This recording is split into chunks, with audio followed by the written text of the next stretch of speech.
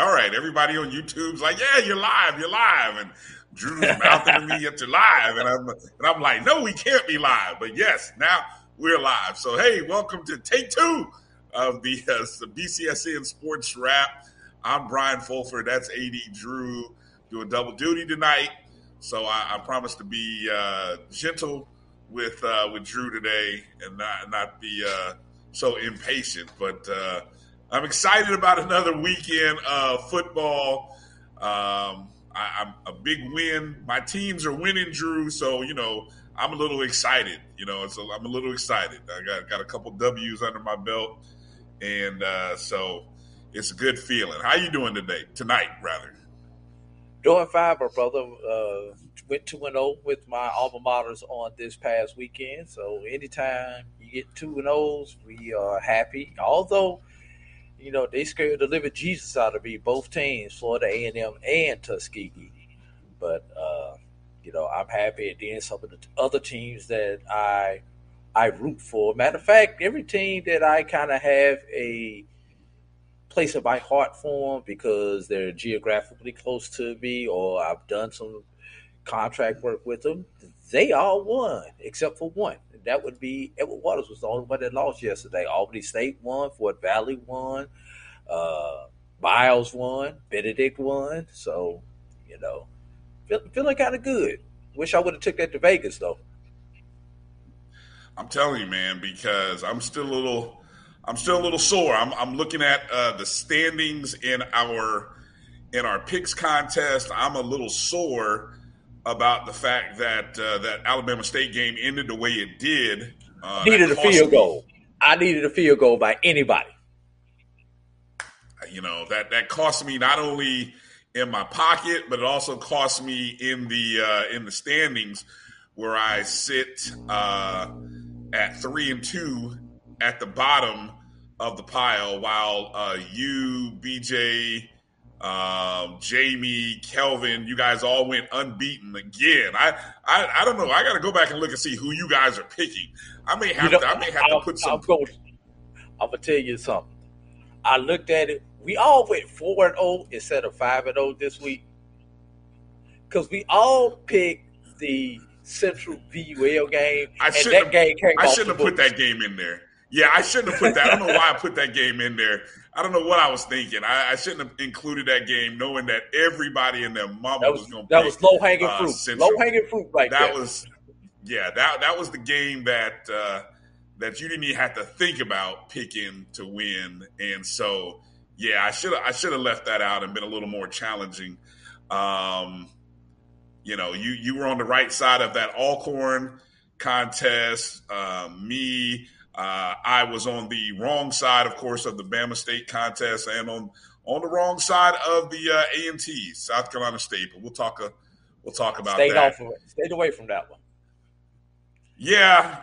I thought you see. This is why when we have these shows here, like tonight, at the end, we have to come to some consensus on which games we're going to pick. Or what I'm going to do is I'm just going to put 5. That way I'm going to limit everybody's choices. And then that way you have to pick somebody. But I think I'm going to start to make this. That sounds like the salty loser trying to change the rules mid-game. Yes, yes, it does. Free throws worth 2 points for my team. It's only worth 1 point for your team. It's called Executive Privileges of the Commissioner. You go look up. Roger Goodell even has some kind of, what does he have, a commissioner's list or some sort of commissioner's exempt list where he just randomly puts guys who might be in trouble in the league on a list. Well, I'm going to pull commissioner executive privilege, and I'm going to reduce the number of games and force everybody to pick games a little closer at least to give each us other. Maybe like 7 games so we have some overlap or something. Got to give us. That's probably what I'll do. I won't put as many, especially when we're not dealing with conference games, because you guys don't have any faith in the HBCUs winning these non-conference games against the PWIs, and so I'm the probably only sucker that keeps picking these guys, and then they end up losing, and so that's where half my losses have come. Me believing, I believe. Yeah, I'm believing in the wrong teams is what's happening out here. So, yeah. Hey, loaded show tonight. Anybody who's out there already tuned in, watching us there on YouTube and on Facebook, please make sure to go ahead and like the feed, like the stream. If you're not already subscribed to us on YouTube, please go ahead and do that. And as always, please go follow us on Facebook, Twitter, and Instagram at MyBCSN1, the number 1. If you have not already downloaded the Jericho Broadcast Network's app, you can do that by just going to the Google and Apple Play Store and then type in MyJBN, MyBCSN. And all of our shows on the Black College Sports Network can be found in podcast form on the BCSN Pod Zone. So if you're one of those podcast listeners like I was, as I was driving from Orlando up to Tallahassee, and I'm sure you were, as you were going from your home in southern Georgia out to Columbia or somewhere, Columbia, South Carolina. Yeah, I'm sure you were listening to podcasts and stuff like that. So there's multiple ways in which you can pick up all of our shows. And even if you happen to miss this morning's Dr. Cavill's Inside the HBCU Sports Lab, the morning recap, that is now available on the BCSN Pod Zone, as well as the video stream as well. So shout out. I saw Chuck Hunt already checking in. Let's see who's the first in. Khalifi. I'm gonna mess the name up here. Kalfani, first one in. I know I'm gonna mess that name up, so my apologies there. But Mary Theo 5 also jumped in there, and appreciate you guys. I see David Garner, a few other folks as well jumping in. So, hey, today's show, we're going to recap not only what happened in the Division I level, but the non-D1 level. We're going to also get into talking about some grades. We got to grade the top 10 from the HBCU Pro Sports Media Association top poll. Then the debut of the BCSN top 5.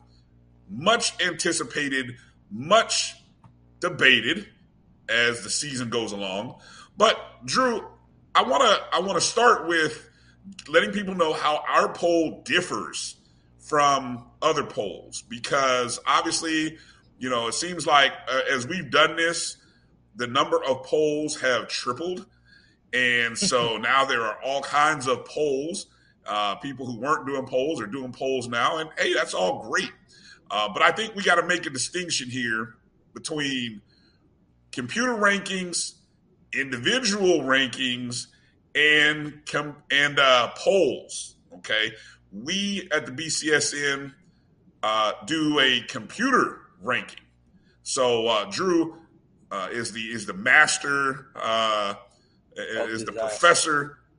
Yeah, the professor behind the formulation of our polls. And Drew, give people a little, don't give them too much, but give them a little bit of what goes into the pot that creates the BCSN top 5 rankings.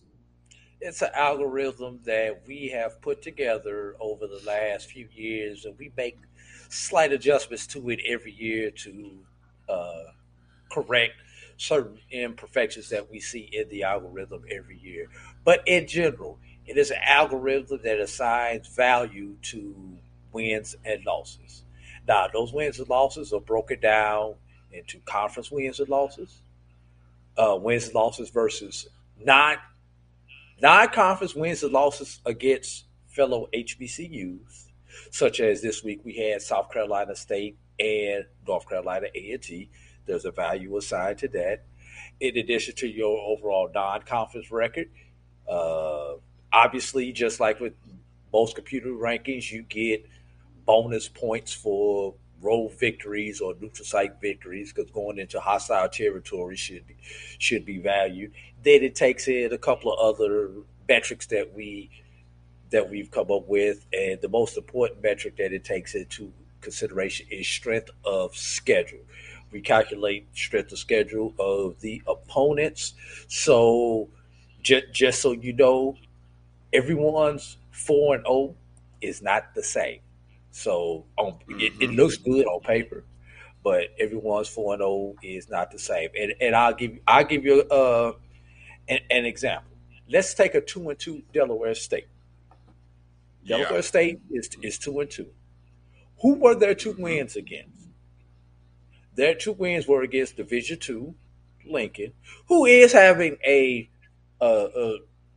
great year for them, but that's an FCS playing in Division II. They're supposed to win that game, and they're supposed to dominate that game. And then their other victory was against VUL, who does not play a home game and is classified as NCCAA. They're not NCAA. They're not NAIA. They are a third classification that is considered below NAIA. So the value of those two victories are not the same as the value of a Florida A&M who has a FCS victory and a Division II victory, and is not the same. Give me another 2-2 team out here with two FCS. Another 2-2. How about Alcorn State? Yep. Who has two FCS victories, and one of those FCS victories is in conference. Right. So coming up a little bit later in the second hour, we'll reveal the top five. Won't be having looked at it, there won't be too much controversy. I think the top five are the top five, and someone might say, why top five? You know, we looked at this back in the day, Drew, and really when you see these top 10, I'm juxtaposing this against the number of teams at the HBCU level, right? So, you know, you can't compare the top 10 in the HBCU landscape versus the top 10, say, in the FBS, where you have 25 to 30 teams. 100 something teams. 131 teams in FCS, 132 teams in FBS. They differ by one. Right. So on those levels, 67 teams, Division II. Yeah. So on those levels, when you're looking at the top 10, it kind of stands out. Like, hey, top 10, that's pretty impressive. But at the BCS, at the HBCU level, we've got 21 teams, right? So I mean, half the leagues that are eligible are in the top 10. Right, so it's like the NBA playoffs. You got 30 teams in the NBA, 16 make the playoffs. Well, now make the playoffs exactly. Now it's up to 20 teams make the playoffs of the play-in. Yeah, so you know what we did in saying top five, we're looking at the upper quarter. So the upper quarter, the sort of top tier teams, and that's sort of what our top five looks at. So that's what we chose to focus on. And just trying to be a little bit different, and I think it's a little more focused, a little more interesting to talk about the top five than to talk about teams 6 through 10. That could fluctuate, and it will fluctuate all season long as it is. But I'll say it's fun being a voter in a poll. It is fun. I don't want to discredit polls with voters because the good thing about that, Drew, is you do have a variety of people. You got people. Different states that cover, that have more intimate details about some teams versus others, have different thoughts and perspectives on how you rate and evaluate wins and losses. So when you have a poll like that. It's when you have a poll with a group of voters of a nice variety in size, it does make it kind of interesting looking and seeing what the aggregate of people's choices come up with. Yeah. Here's the thing, Brian. Some of these polls out here, y'all need to buyer beware on some of these polls are committees of less than five. We'll just put it to you like that. I'm sorry, but a poll of less than five is not a poll. It's an opinion. Nothing wrong with that person expressing their opinion, but you cannot call it a poll when you've got 3, 4, 5 people deciding who's the number one team and people looking at that and say, hey, that's the national champion because that one person or that 3-person committee decided, hey, that's the best team that's out here. You need minimum, you got to have double digits. You need to have multiple people, multiple areas. You can't have all your posters live in Atlanta. You gotta have a bias. You can't have all your posters live in Houston. You gotta have a bias because of that. You need to look at some of these polls and the variety of people, where they're located, what schools they cover. And it's just like coaches polls. Coaches polls are most of the time filled out by an SID. Because the only thing that the coach know is who we just played and who we play next week. That's the only thing that the coach can tell you when they go and vote. So that's why most times the SIDs fill those polls out. I'll bite back just a little on that and say if when you talk about buyer beware, look, there are a lot of people who are committing a lot of time to watching. So if you do, and you know how you find that out is you pay attention to their Twitter feed, you read their stories, you read their video or watch their video content, you will get a sense as to how much time somebody is putting into the content and knowing the teams, the players, the coaches, the matchups, going into the numbers. And you know what?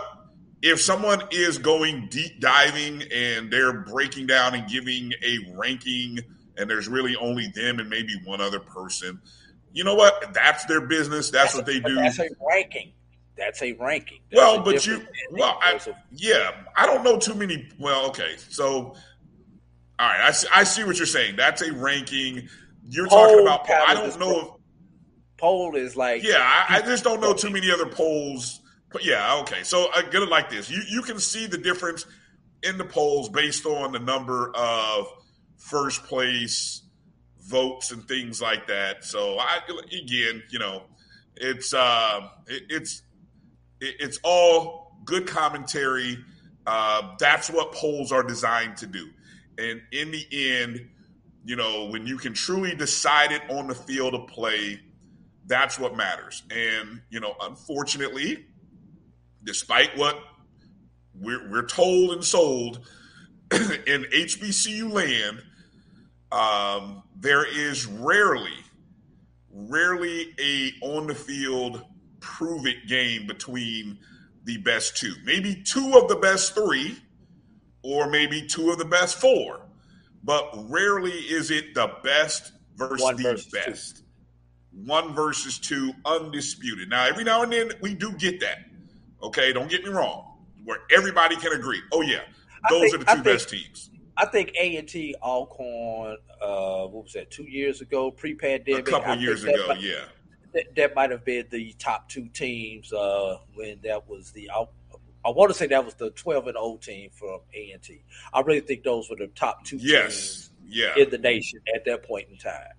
To kind of and I think there was even a year where you had A&T and Grambling. Grambling went undefeated, and was it Central? No, that was Central. Was it Central?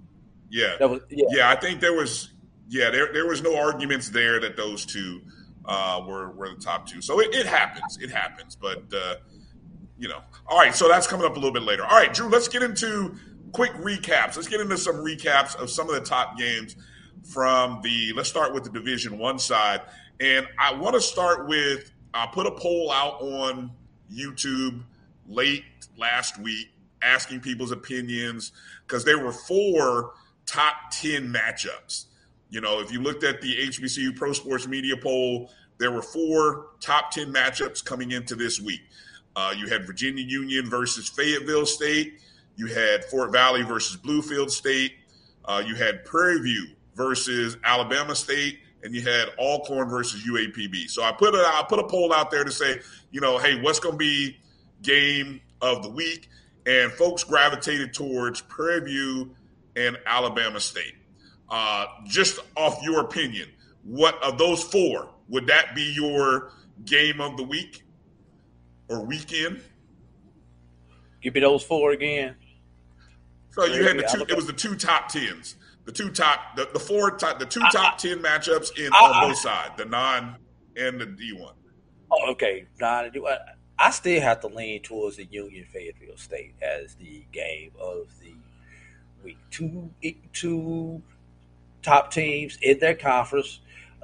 Union predicted to finish second in the North. Fayetteville predicted to finish first in the South. I believe it was a 2 or 3 point game. I don't have the score in front of me right now. 3 point game. Yeah. 3 point game. You've got to think about Union with Bowie being down this year, having those losses early. Now Union is the king of the hill in the North. So now you've got the new king of the hill playing in the North, playing the old king of the hill, or the current king of the hill in the South. That you couldn't ask for a better matchup than that. Then you throw in the star power of a Jada Byers in this particular matchup. Yeah, that's the game of the week for me, and I'll have some more on that game as we get into it. All right, so we will get into that, but let's start with the Prairie View traveling to Alabama State game. Prairie View's coming into the contest 1-2, but they're 1-0 in conference by virtue of their win against Texas Southern. Alabama State 2-1, coming off a bye, and they're at home. And I don't know, Drew, but coming into this one, I think there was 2 things. I think, one, you had a lot of people talking about, could Trezon Conley, was he a passer? Could he pass the ball? Would he be a better passer, better quarterback than D. Davis? You heard Dr. Cavill, if you listen this morning, 2 Texas quarterbacks who I believe, whether it be their schools, their high schools, or whether it be them themselves, I'm not quite sure whether they actually matched up on the field in high school, but he did mention their schools are in Texas two highly respected and championship caliber programs that those 2 guys came out of. So this contest, though, came down to, I'll tell you what, I felt like when I go and look at the box score, I felt like Connolly heard people's comments about whether he could pass the ball. He was 14 of 19, 180 yards, 1 touchdown, 1 INT. He ran for 25 yards, 2 touchdowns rushing. So basically he accounted for 3 scores and matched up against D. Davis, who drew his fumbles late in the 4th quarter. I mean, give credit to Prairie View's defense, but his 2 fumbles late. This is a ball game in which, Prairie View was only leading by 2 points. And on 2 different drives, D. Davis had a fumbled or had the ball forced out of his hands, and those turnovers prevented Alabama State from potentially taking the lead in that contest until Prairie View actually did take the lead and win that contest. So I got to go scoreboard for Conley and Prairie View. What's your takeaways and thoughts on that game? If you are Coach Eddie Robinson Jr., you have pulled off the one thing that no coach ever wants to do. Lose, bye week, lose.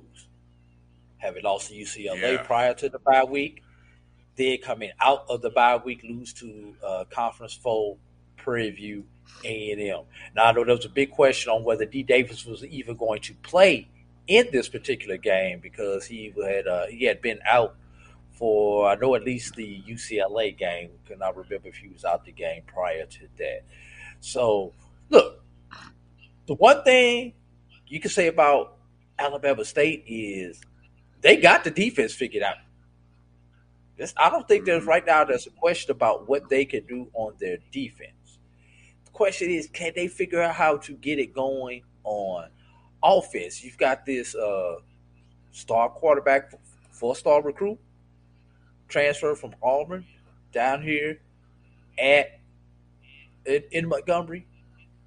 Great two-way player. Got to figure out a way to utilize his skill set to improve the offense. That's what the biggest problem that I see with Alabama State. For Prairie View, hey, you've given away one, maybe 2 games this season that you should have won against non-HBCUs. So for you to take those lessons learned in those games and to right the ship into conference play, because let's be real, 2 losses in this conference will virtually eliminate you on either side. So for Prairie View A&M to be 2-0 after 2 conference games, that gives them the wiggle room and takes some of that pressure off of them. If we slip up, we still have a chance in this conference. Versus if you start off 0-2 in this conference, you might as well hang it up. Yeah, in the what's interesting for Prairie View, in the 2 losses, they only managed 13 and 14 points. The 2 wins, 40 and 24. So it's that 3 touchdown threshold. You know, can you get the 3 touchdowns? Can you have enough offense? Because the defense is doing a pretty decent job. But can you get the 3 touchdowns? 3+ touchdowns? Because I think once you hit that 3 touchdown mark, your team is in it. And I think Prairie View, I heard BJ Jones talk about this, I believe, this morning. Prairie View is rolling into the State Fair Classic, potentially with an opportunity to, I think, make it practically impossible for Grambling to have a shot at winning the West. I mean, they could pretty much knock out. I mean, there was only maybe there's not only maybe a few people that expected Grambling to really contend this particular year, but a win by Prairie View. And they seem to have, I don't know the history, so don't catch me here. I could look it up real quick, but I feel like Prairie View has owned or won, maybe over the last 5 years, they've won probably 4 of these matchups, I feel like, if my recent memory, is correct. So that'll be interesting. And Prairie View's won the last 4 in a row. Yeah, so they've won the last 4 in a row, and then here comes. And then Grambling won 4 in a row prior to that. Yeah, and then Prairie View won 3 in a row prior to that. So it's been a series of streaks. Right, a series of streaks, and I'd be shocked if the streak came to an end for Prairie View next week in Dallas. And for Alabama State, look, they have to get back to winning. They had a good first 2 games of the season, and they're going to be – look, they play Texas Southern. They travel to Houston to play Texas Southern. That is not going to be an easy game because, maybe Texas Southern lost last week or this past weekend to a UTSA team that was coming off of a loss to University of Texas, and they really competed well in that game against Texas.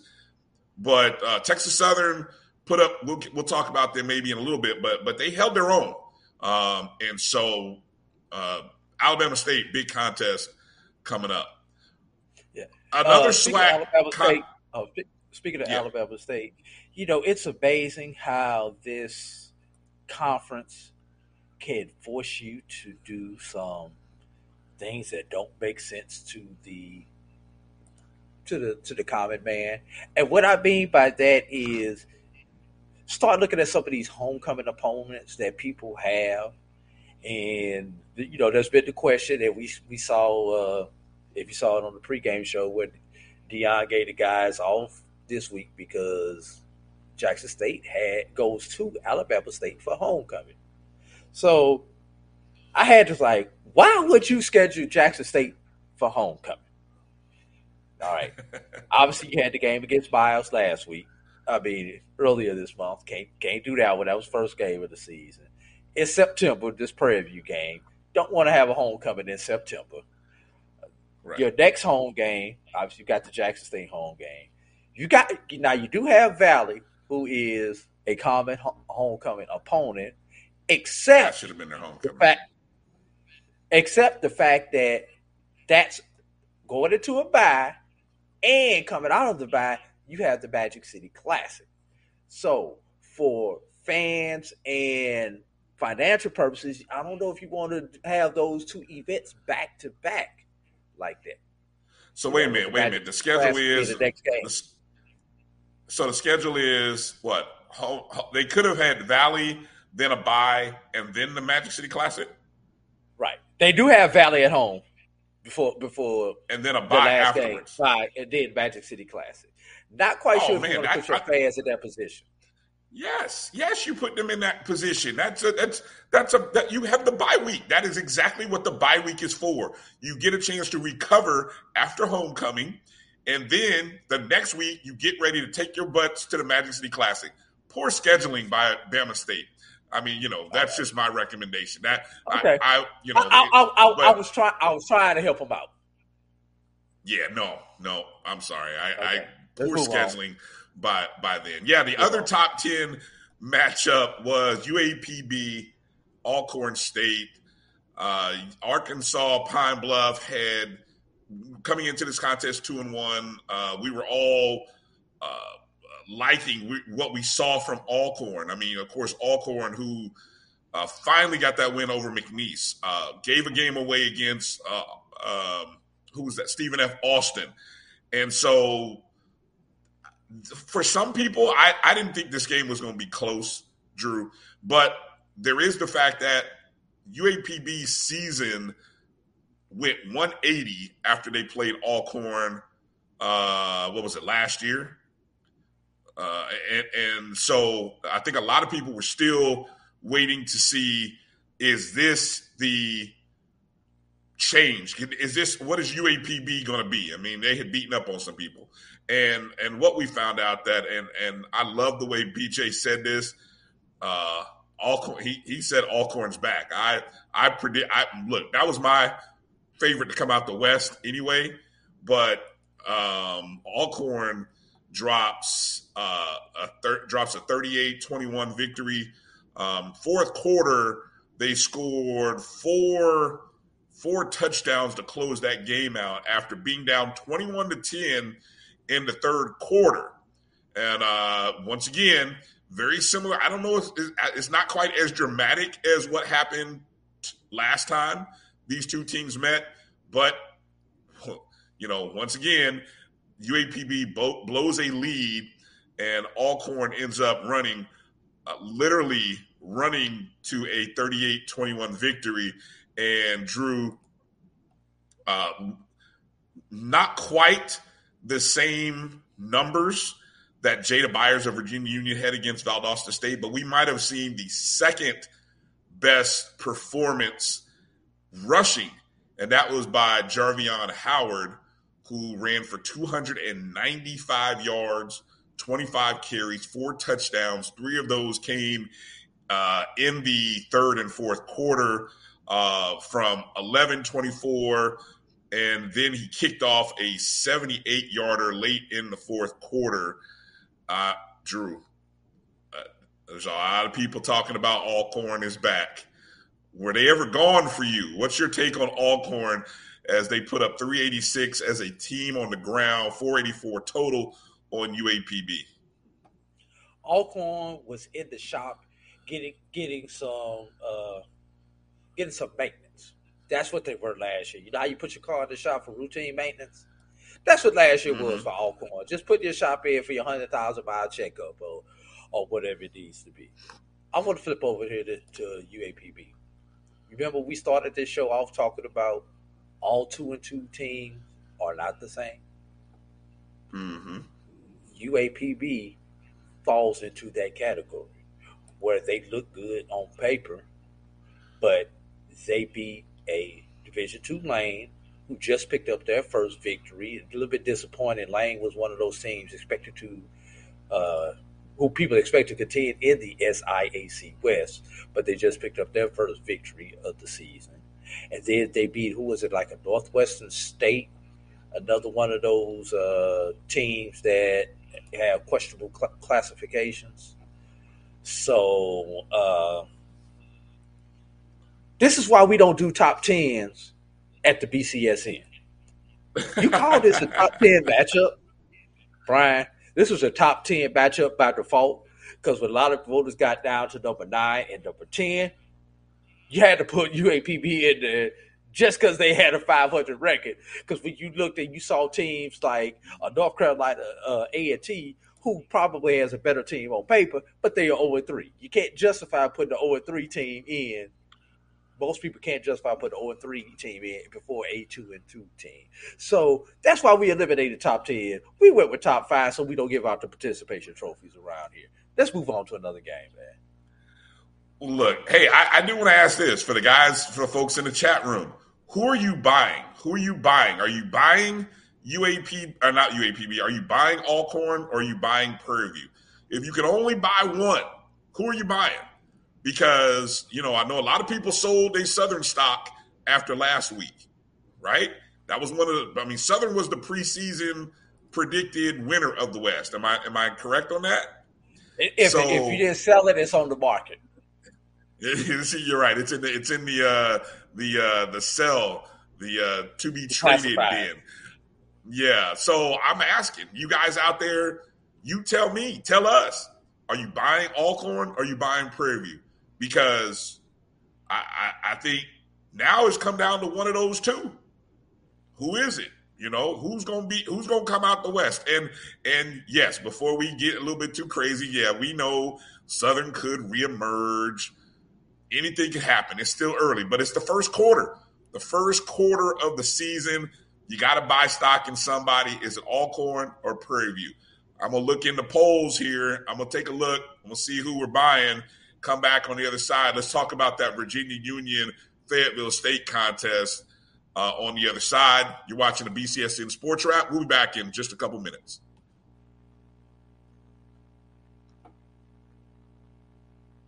That's a pretty tight spot. Watch this. Of course your Buick parks itself. That's so you. It's just up here on the right. Of course you know where we're going. That's so you. Kind of got a sixth sense. And a head-up display. They're here. Hit the field, warm up. You brought all these players in your Buick? Yeah. So you. It is. There's a Buick that fits your life because at the heart of every Buick SUV is you.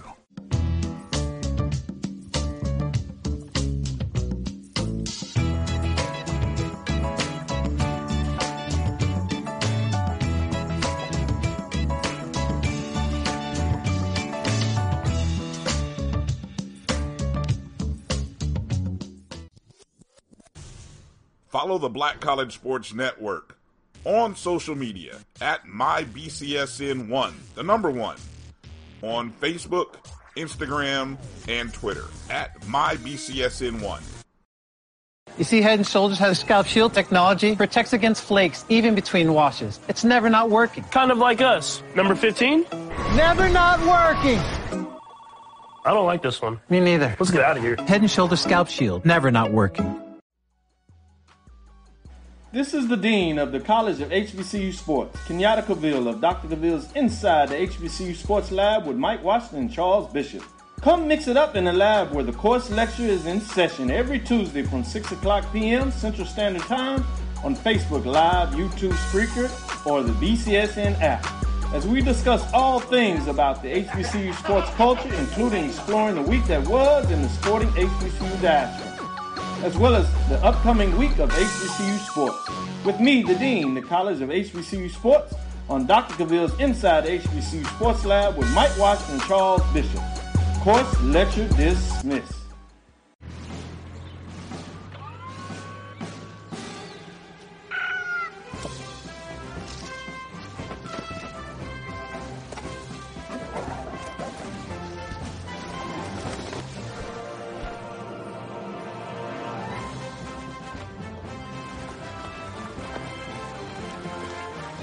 For 5-star backyards, Yellowwood brand pressure-treated pine. If it doesn't have this yellow tag, you don't want it.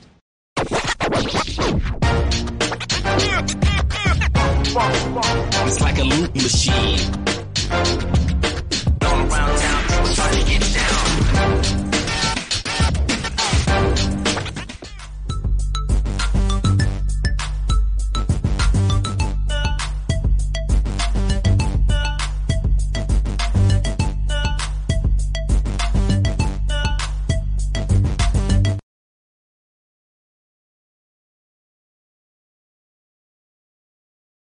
Fulford 80 Drew here.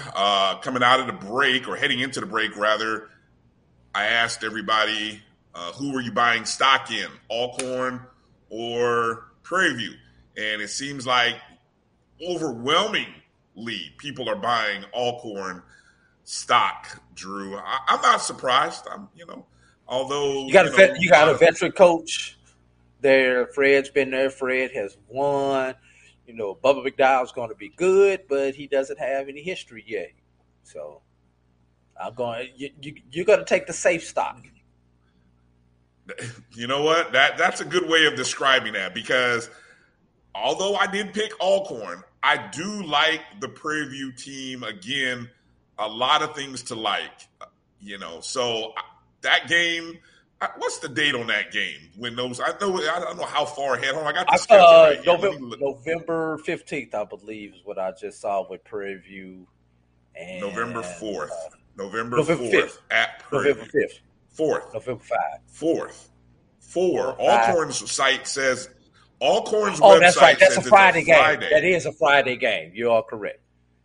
Yes, it's a Friday game, which sucks. I don't understand why that is but it's on ESPNU, so maybe that's a good thing. But there's a lot that can happen in the month of October. Like they do have Southern in October, and that game being October 15th. Yes. So look, a lot of football left to play. We can't look too far ahead, but just putting that out there. There's still a lot of ball to play. And I know the coaches will give the speech. We got to play one game at a time. Can't look too far ahead. Got to look at the next opponent. They got to play one game at a time. We don't have to speculate one game at a time, though. Right. Okay, let's move over. We'll come back and circle into some of the other Division I games. But our other top game from the weekend was on the non-D1 level. Was a CIAA matchup. CIAA North versus the South.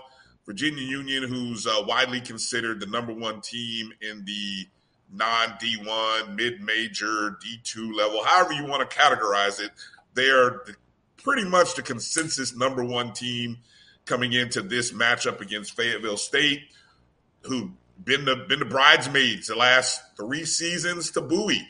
And this was their opportunity, Drew. And look, as much as I told you I was rooting for them against UNC Pembroke to finally get it done, they failed me. Here they are with a home game against Union. And look, last week, the North beat the South 4-2. CIAA North versus the South. This week, it was even worse. 5-1, the North dominated the South. And this was your marquee matchup as Union gets a 31-28 victory.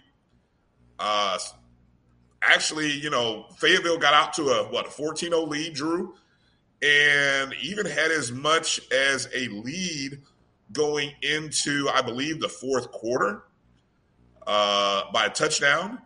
And then Union gets a score by Brady Myers gets a field goal. Didn't they? Probably the biggest play might have been a pick six that was thrown by Kari Lane. Kari Lane, I think, threw 3 interceptions in the ball game. As good as he looked offensively, he threw 3 picks, including the pick six, which then gave Union the lead. Union came back on their next drive, and Jada Byers does what he does. And pretty much that was all she wrote. A late touchdown by Fayetteville cut a 10-point deficit to 3, but outscored 17-7 in the fourth quarter. And Drew, you said it earlier, so kind of repeat your thoughts, but Fayetteville just ate that another blown opportunity. Yeah, another blown opportunity by the Fayetteville State Broncos. You know, they had the opportunity to show that they need to be respected in the CIAA when it comes to Northern competition. They dominate the South. They've dominated the South for the last 5 years. 5 years they have dominated the South, but they have not been able to win against the upper echelon of the North. This includes Bowie State, Virginia Union, Virginia State, and Shawan when Shawan was good, but when Bryce Witt was the quarterback at Shawan, they've had their struggles. So there's nothing that shows me that Union will not beat not only Fayetteville. Fayetteville's the class of the South. It's going to come down to Union State for the CIAA North. And then the championship game will be, let's not get anybody hurt. Let's get to the playoffs. Now, let's talk about this guy. What's his name, Brian? The running back, Jada. Oh, yeah, Jada Byers, Brian. Jada Byers, yeah. Jada Byers. Had 161 yards on the day. That brings him to, Brian, you're a person who likes to play numbers. Like to, love numbers. Love numbers. How about the number 777? A lucky number. 777. Cha-ching. Well, cha-ching. That's how many yards he's accumulated on the ground this year, Brian. 777 yards through 4 games. Let me forecast this forward.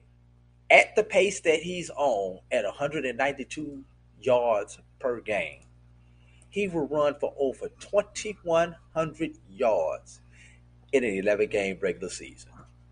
In order to have an 11-game regular season, Union has to make it to the CIAA championship game. So, one of those two things will correlate. If Jada Byers runs for 2,000 yards, Union will be in the CIAA championship game. There's no question about it. One thing you cannot do against this team, you cannot trail this team in the fourth quarter, because all they're going to do is turn around and hand the ball to Byers, and he's going to run. He's going to milk the clock for you. You better have a lead in the fourth quarter, and you better be up by more than one touchdown, because Jada Byers has been known to score on 1 and 2 play drives by himself. Yeah, and you said this is week 4, right? So only 4 weeks of the season, correct? Yes. First time that Union has been 4-0 since 2007. I saw that just on their website. And then while you were talking, I said, let me go punch up the NCAA.com stats. Let me see where Jada Byers is ranked on the D2 level. Oh, yeah. Guess where he's sitting? Number one, sitting right there, almost 73 yards ahead of a young man from Southwest Minnesota State. There's only 3 players in the country that have rushed for over 700 yards through this past Saturday, Jada Byers being number 1. And got to give an honorable mention to Emmanuel Wilson of Fort Valley State, who is number 7 in the nation with 542 yards. So, but you know, I did want to mention one of the things that I like about Union, and when we talked to Dr. Parker, you know, the fact that they won that Valdosta State game on the road. And again, I mentioned to him that his 3 biggest opponents, and he's aware of this, you know, Fayetteville State, Bowie, and Virginia State are all road games.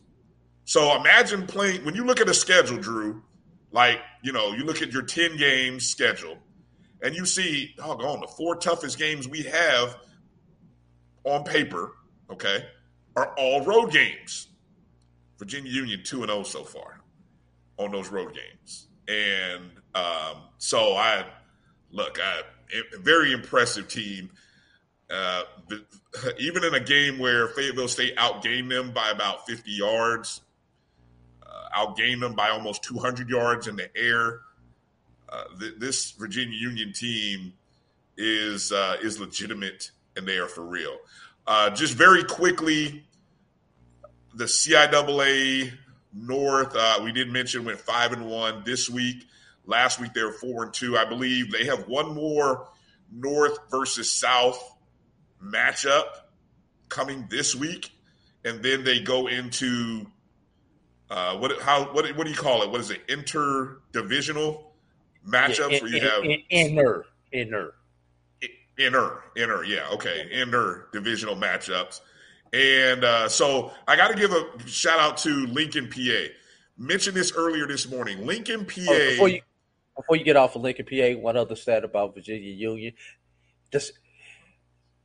When you only score 31 points in a game, and it hurts your average, let's keep that into perspective. You only score 31 points in a ball game, and it hurts your scoring average. But Union is still number one in the nation by over 1 point per game at 48.8 points per game. Now we can move on. Well said. Offensive juggernaut, Virginia Union Panthers. Go get your gear now, folks. Virginia Union's for real. Hey, so the where was I going here? The CIAA, Lincoln, PA gets its first road win since 2009, and they are sitting at 2-2. Drew, 1-1 in the conference. Now, you might say, as you said earlier, all 2-2s aren't the same. Well, I'll tell you why this 2-2 is pretty significant. They have not won two or more games in almost 7 years. 2015 was the last time that Lincoln, PA, they won 3 games that season. After that, they've either gone winless or have just won a game. And those games are usually against either Johnson C. Smith or Elizabeth City or maybe Livingstone. And I'm just unofficially predicting that those are the 3 teams that they've beaten those years. And if you don't beat those teams, then you're not getting a win, right? And I love there's a viral video that I've seen running around of a coach from Johnson C. Smith talking about, I think it was Friday night, saying, all right, we're going to get our first win of the season against Lincoln. And Lincoln did the good old quote retweet about how'd that work out for you? I just love it. I just love it. Hey, Brian, let's think about this. Lincoln 2-2, 1-1 in conference. Mm-hmm. Would you have thunk it? Yes, I said thunk. Would you have thunk it? Like what? That Lincoln would have the same record as Bowie State and Fayetteville State at this point in time in the season? No, I would not have. All 3 of those teams are 2-2, 1-1. Well, look, hey, very interesting how the CIAA is rolling early. Shaw is now sitting in first place in the South, 2-0 after a 35-16 win over EC at Elizabeth City. So, yeah, there's nothing about this season in the CIAA looks normal right now. And so it only makes for some interesting matchups during the course of the year. And just a reminder, the CIAA going to the 8-game conference schedule. So all of these matchups. Virginia State game this weekend then.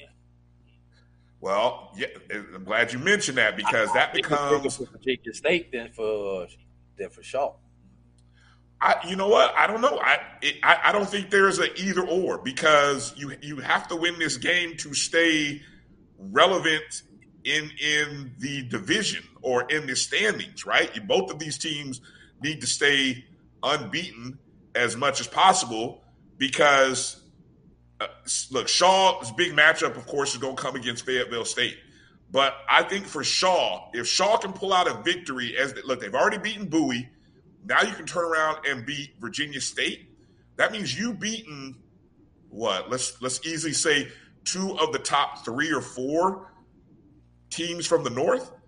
I mean, that's got to make you feel really good when you run into that game against Fayetteville State, And so that's Fayetteville State does host y'all this year on October 29th.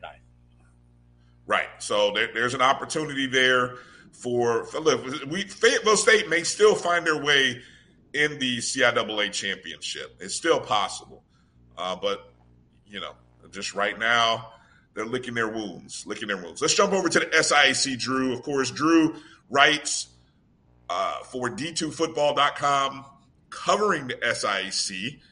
The top 3 teams out of the East, Benedict, Fort Valley State, Albany State, all got wins, strong wins. You and Jamie Walker called the Benedict game a 40-14 win over Kentucky State. But you said something kind of interesting to me, Drew, and I, seeing how the polls have been lately, Benedict, let me see. I'm saying, where's Benedict currently? Coming into this week, Benedict was number 3, getting some first place votes, but I don't think you were one of those first place voters because you don't seem too sold on Benedict, if I'm hearing you correctly. Don't get me wrong. Benedict is a good team, especially defensively. They are a good team. Benedict's defense may be on the level that Albany State's defense was last year. Still need a couple more games, put on my inner bike wash. I still need a couple more data points to quantify that. But they are trending towards what Albany State did on last year. Not quite at that level, but just below that level from Albany State of last year. Benedict's deficiency, if it's going to hurt them, will be their kicking game. They're 1 for 5 on field goals this year, I do believe. 1 for 5 on field goals this year. Can't win a close ball game like that. They, in this game against Kentucky State, when the game was still very much in question. Matter of fact, I think they were trailing at one point in time when this happened. The punter did not punt the ball for a first down. Or like a 4th and 8. Let's think about that. And then there was another time where the punt may have gone 15 yards. So he shanked 2 of them off the side of his foot. You cannot have that, especially when you have as good of a defensive team as Benedict has. All you got to do is back them up and let these guys make the opponent go 70, 80 yards. And that defense will make the play. That defense will make a play early. If you get into the midfield, they let you get down. They'll bend. They won't break. That defense is that good. Other thing is they've got the 2 quarterback system with Lampley and Phoenix. Yesterday, Lampley was clearly the better quarterback of the 2. Phoenix was clearly the better quarterback of the 2 with 4 touchdowns passes on the day. But Lampley did have the other touchdown on the day for Benedict. So they are like two different styles of quarterback. Phoenix is the quarterback who will take off and run. Lampley he'll scramble, but he's looking to get the ball down the field as he's scrambling. And the one thing I like about Benedict, they've got a 3-headed monster in the backfield to run the ball. Benedict, another one of these teams, don't let them be up on you in the 4th quarter because they will eat the clock. By the way, Brian, yesterday, 2:40. 2:40 was the game time. You called it. Hey, look, because I was wondering because I tried to call you guys at 9 o'clock while I'm still somewhere in. And I was already to call. Yeah, see, I was calling you guys in the 4th quarter of the FAMU game, and yeah, no one's answering the phones. I'm like, where are these guys? The stream went off, and I'm like, don't tell me this game is over. But then I remembered, yeah, Drew said it'd probably be 2.5 hours, and sure enough, that game was over, 2:40. Yes. Yeah, pretty good stuff. Pretty good stuff. Across the rest of the SIAC, of course, Fort Valley, that was a top 10 matchup. You poo-pooed it already. The fact that Bluefield State was ranked number 10. Fort Valley is one of those top 4, top 5 teams. They got a 44-27 victory on the road at Bluefield. Tuskegee got win 701 against Allen University. Miles with a 20-point victory over Central State. Lane keeps Edward Waters in the winless column with a 20-9 win. And Morehouse defeated Savannah State 15-3. Look, the top five teams. I was gonna say the top 5 teams in the SIAC all won this past weekend. I'll say top 5 teams based on preseason predicted order of finish. You had your 3 teams in the East: Albany State, Fort Valley State, Benedict, and in the West you had Tuskegee and Miles also won. Yeah. All right, let's take a short break. Come back with some sort of wrap up some notes about the Division I level, give out a few grades, and then coming up shortly, the BCSN Top 5. I know that's what you guys are waiting on, the BCSN Top 5, so that's coming up here shortly. You're watching the BCSN Sports Wrap with Brian and AD. We'll be back in just a moment.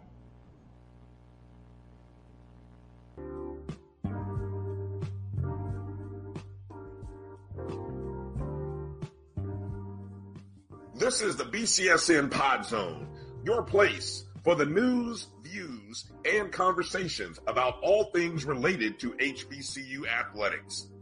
Here are the BCSN Sports Wrap, Dr. Cavill's Inside the HBCU Sports Lab, Knights of the Round Table, the pregame show, the Carlos Brown Show, the ONG Strike Zone, and more in one place.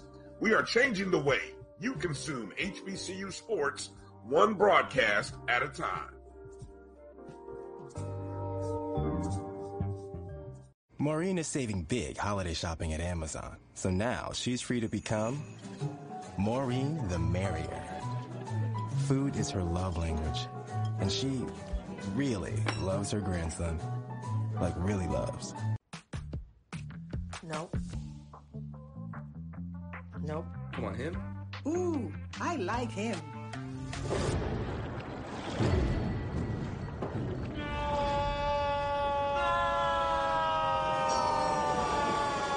Quick, the Quicker Picker-Upper. Bounty picks up messes quicker, and each sheet is 2 times more absorbent, so you can use less. He's an 8. He's a 9. Bounty, the Quicker Picker-Upper. Mobile banking from Truist actually works for you.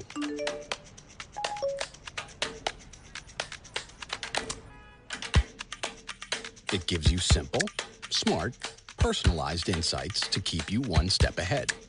Because we think that's the kind of control you deserve over your money. When you start with care, you get a different kind of bank. Truist. Download the mobile app now.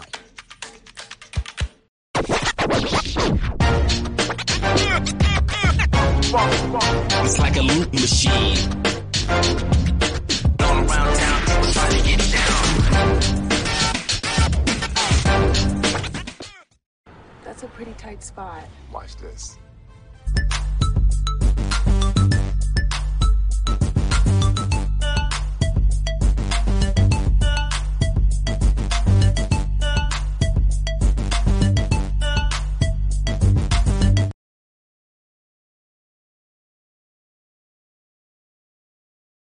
Trap, Brian and AD here, special guest right now, rejoining us from a couple weeks ago. Glad to have you back in there, Kelvin Carter. Kelvin, how you doing, my man?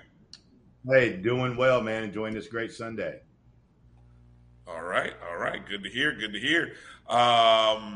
Hey, let's start with your Alcorn State Braves. I give you a chance to kind of jump in and talk about how excited, one of the questions that I put out to people was who are they buying? I don't know if you caught the first half hour or the last segment or two put out there to folks between Prairie View's win and Alcorn State's win. You kind of look at those two wins and those two teams in comparison to a lot of people jumping off the Southern bandwagon. I asked the question, who are you buying? Alcorn or Prairie View? Seem to be overwhelmingly on the side of Alcorn. I know you're buying Alcorn, but tell me what your thoughts are after the win against UAPB. Well, I did notice one thing. The running back room is really good for Alcorn State University. I'm not all the way buying them right now because what I've seen is we really got an opportunity to see great coaching, recognize a deficiency on the UAPB side, and really, really rush the ball.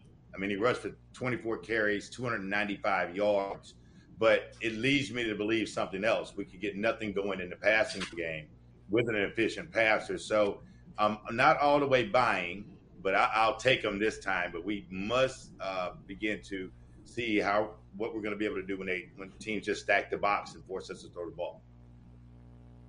So you're not buying. So is it what, the passing attack that you're not buying offensively? What's your hesitation in your level of excitement after 4 games? Well, I'm just not excited. The passing game is just not developed as a dependable component. So we already know moving forward, especially with the biggest game on campus on November 19th against Jackson State University, they're going to bump and run on the sides, load the box with Aubrey Miller and those guys, and will we be able to pass the football? And I think we have to prove that we're going to be able to pass the football in these next 3 games. It's proven we can run it. I mean, Nico Duffy is a phenomenal back. Javion Howard's a phenomenal back. The running game is proven. However, I think it was more or less proven against some lackluster defenses with regards to that. Okay. All right, guys, let's finish up and put a bow on the Division I level from the past weekend. Very quickly, I will mention that the MEAC, after going 4-1 last week and getting a lot of praise from a lot of us, this week they go 3. And that one win was courtesy of North Carolina Central, who we all predicted to beat VU Lynchburg, Virginia Lynchburg. They beat them like 59-14. Another big day for Davius Richard. I don't care to go any too deep into the MEAC other than mentioning the one big loss was, I think, the South Carolina State loss to North Carolina A&T.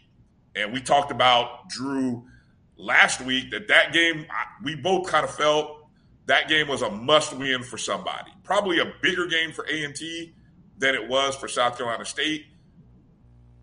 North Carolina A&T beat State for the 7th consecutive time. So that was pretty impressive for the Aggies. What are your thoughts on A&T? Does this kind of set them up in a good place going into their conference? And have you soured at all on South State, or are you kind of just saying, well, non-conference game, they were here in the same spot last year? And then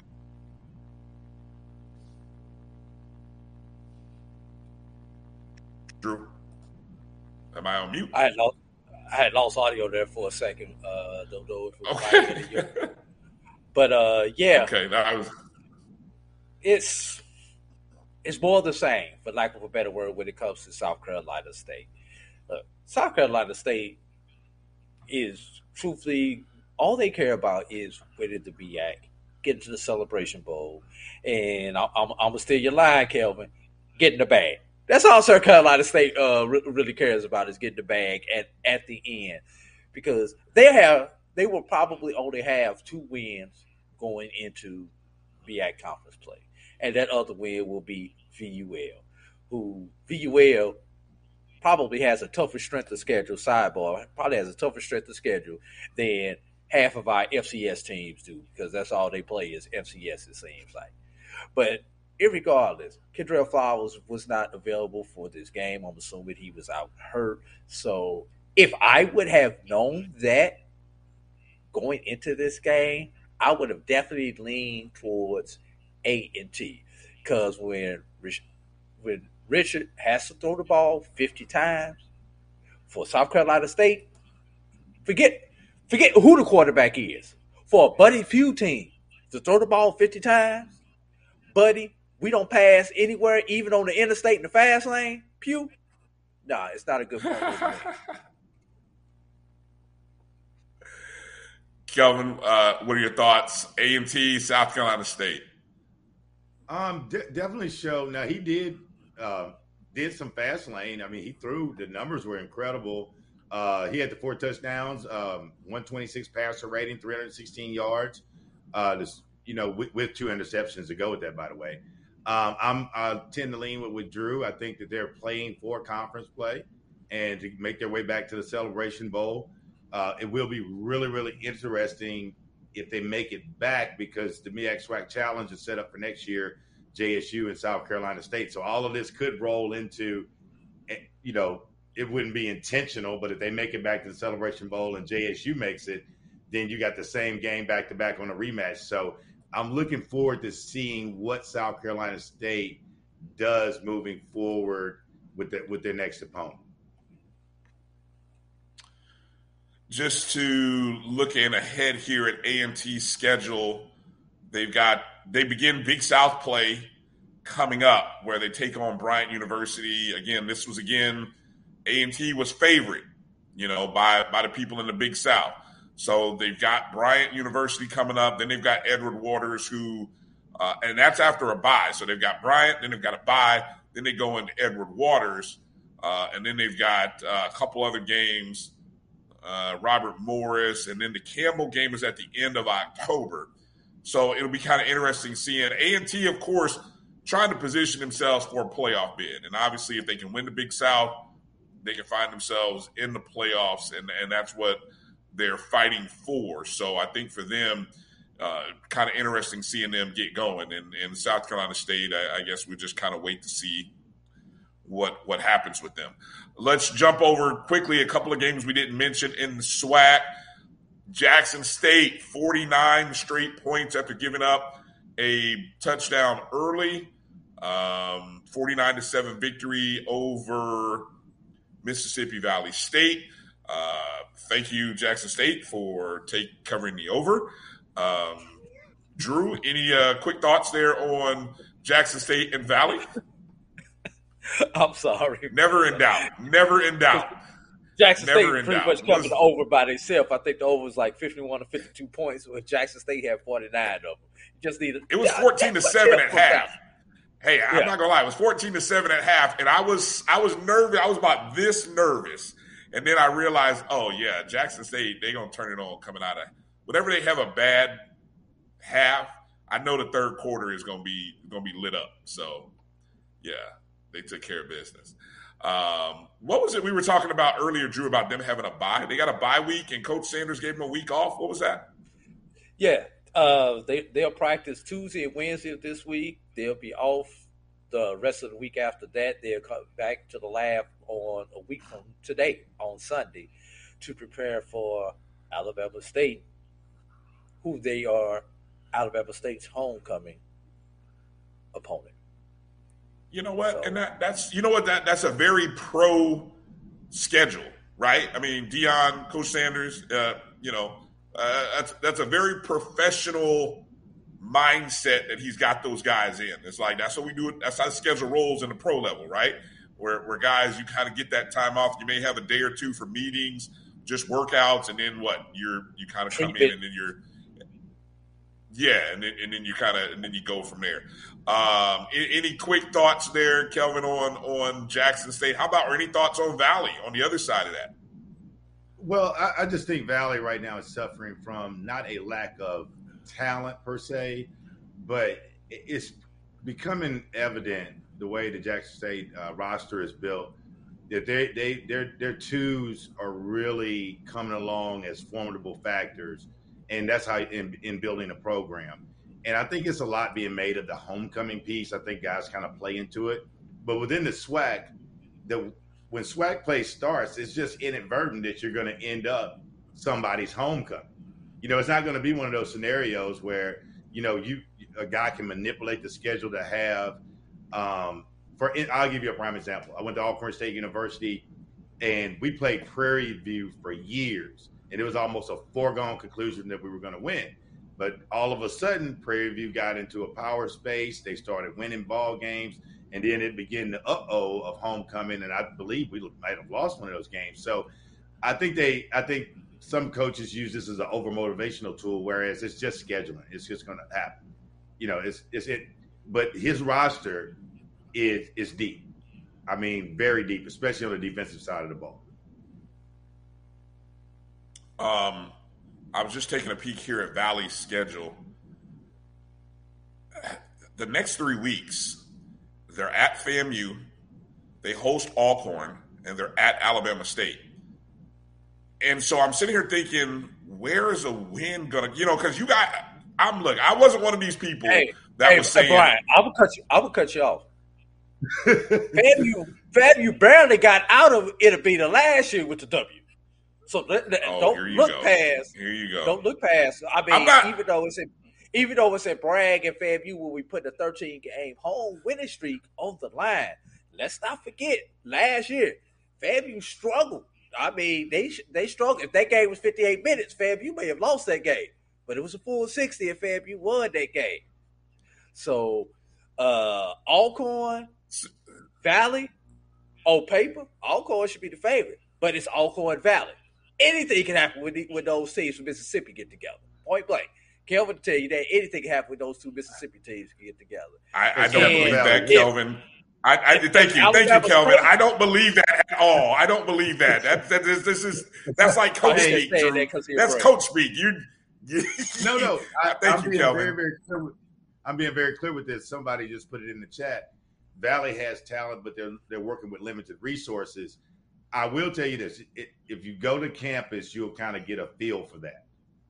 Like when you walk up and you see what you see, you'll see that if they're close to winning, that might as well be a win for them based upon the scenario that they're working in. So it's very challenging for me. That's the reason why I think Coach Sanders always says his dear friend, and before he scores 49 straight on him in the second half, my dear friend Coach Danzy, who's doing amazing work. It's just so challenging based upon the conditions that they're working in.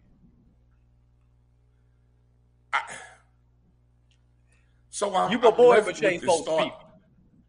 And I'll go back. I'm looking at this thought. Okay, so look, let's talk about the elephant in the room for a second. How long are we supposed to just be okay with Valley being in this valley, no pun intended, and nobody say anything? Or maybe they are saying it, but nobody's listening. Look, I know the state of Mississippi is dealing with some stuff right now on some different levels, with some lawsuits and some money being misappropriated and things like that. But it really seems like the Valley lack of resource thing. Last week, were we talking about them dropping to D2, Drew? But that's not a reality that I think is going to happen. So at what point is someone going to talk about a resolution or a fix to this? Because if that's a bigger discussion, I know. Go ahead. It's a bigger discussion. I'm just gonna put this one point out there, and y'all may pull my alumni card for saying this. FAMU is Valley with a few more resources right now.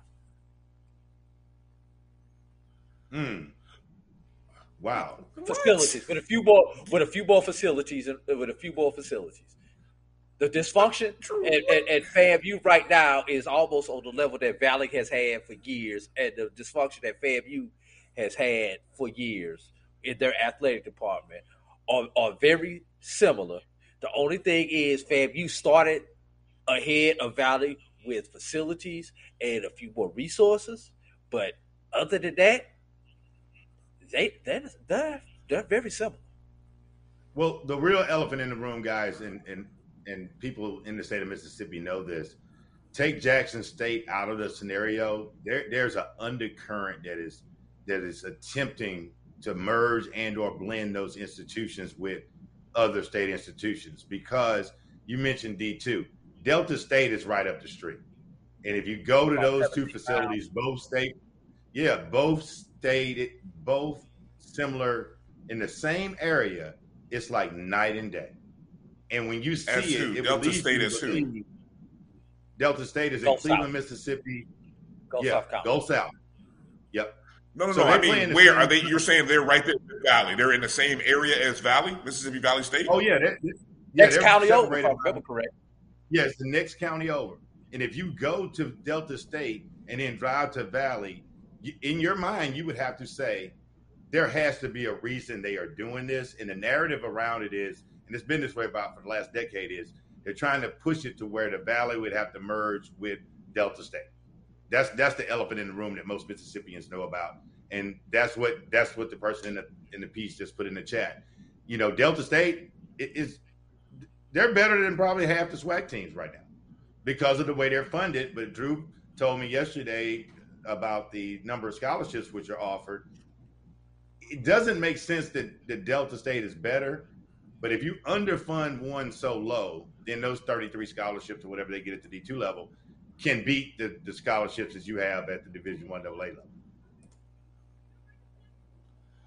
Yeah, I think, Drew, I know we do we're going to have to do a midweek podcast on the Valley situation because we constantly come up with it. I feel like Valley's this stepchild that we don't really talk about, but we all continue to say the same thing every week and say, oh, their losses because of resources. That's probably very legitimate that it is. But how many weeks and years are we going to continue to say that? My family roots are from that area. My mother's generation is from that area of Mississippi. That's why that Valley piece, you know, kind of strikes a nerve with me. You know, my family roots are not that far from Cleveland, Mississippi, where Delta State is. So when I've gone to grandparents' house, I've been to Cleveland to go shopping.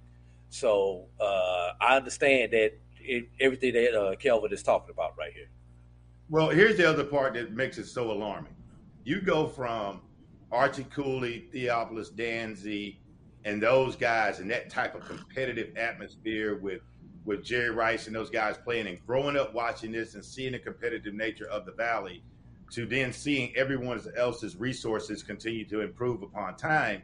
And like you said, this is something that I've seen for the better part of a quarter of a century. You know, so if I'm complaining about what Alcorn has and the lack of resources, just imagine what somebody at the Valley is talking about in terms of lack of resources. All right. Well, I know a few people here that and some of them in our chat room here that I'm gonna reach out to because I want to just kind of bring in and just have that deeper discussion regarding Valley.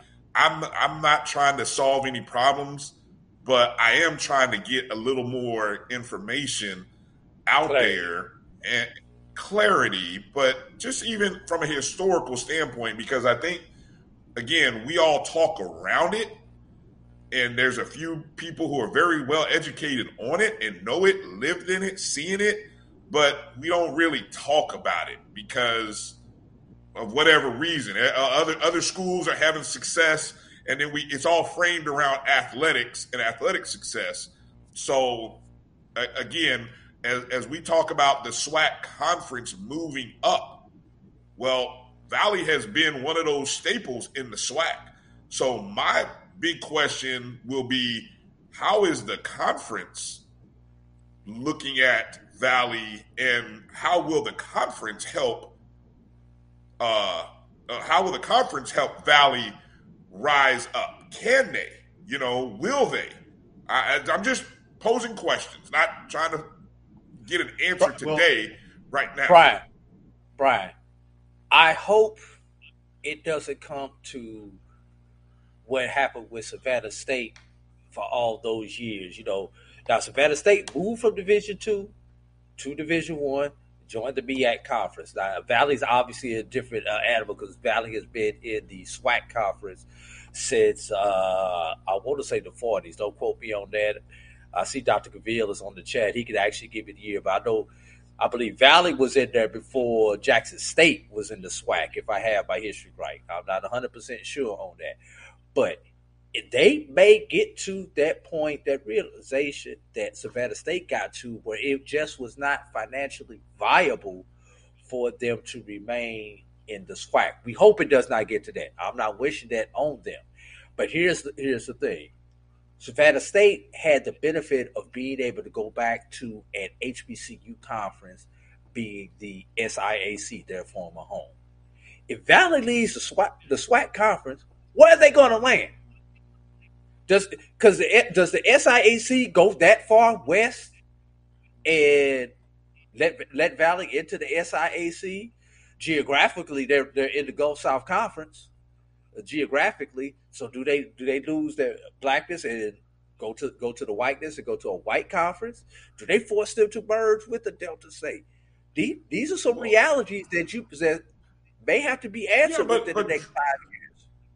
Yeah, but Drew, who are we? And I don't know why is that? Why is them moving down something being even discussed and talked about? I mean, because they have a budget that's smaller than a lot of D2s, and they're playing on the D1 level. That's number one. Number two, they don't have the facilities befitting a Division I institution. I don't care if it's black, white, green, or yellow. Their facilities are not up to Division I standards right now. Basketball, that arena. No, I disagree with you. That arena. Overall, that arena. Well, facilities are not. Overall, their facilities are not. They're struggling. This may be their first year that they fully funded all of their scholarships in football, which is why they could not play any of those much needed check games. But then you're going to put the value and these kids' safety potentially in jeopardy by going out and playing a check game against a school. So there are a lot of things that may be intentionally or unintentionally working against Valley. Power to the Delta Devils for persevering through what they have.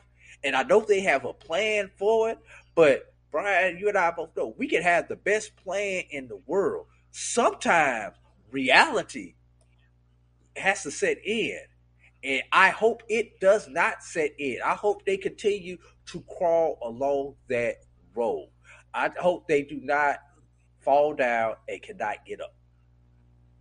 Well, I think another thing too, as we kind of transition past this piece, is that in the chat is saying that their budget across the board is sad. Let's just kind of take the football piece out. You mentioned that great arena. I'm of this belief, and I love to admire that East Coast. I forget which conference with Morgan State and that group in Winston-Salem out there with the basketball tournament. I admire that because with basketball it takes 12 players. You need 12 players, and you can, if you can get you a couple of good recruits in there, you can assimilate a pretty good product. Ask the guys down at Texas Southern with Dr. Kevin Granger's doing an amazing job with basketball. Landon Bussey just came over, did a great job with basketball at Alcorn State University, and we're secluded where our competition is Jackson.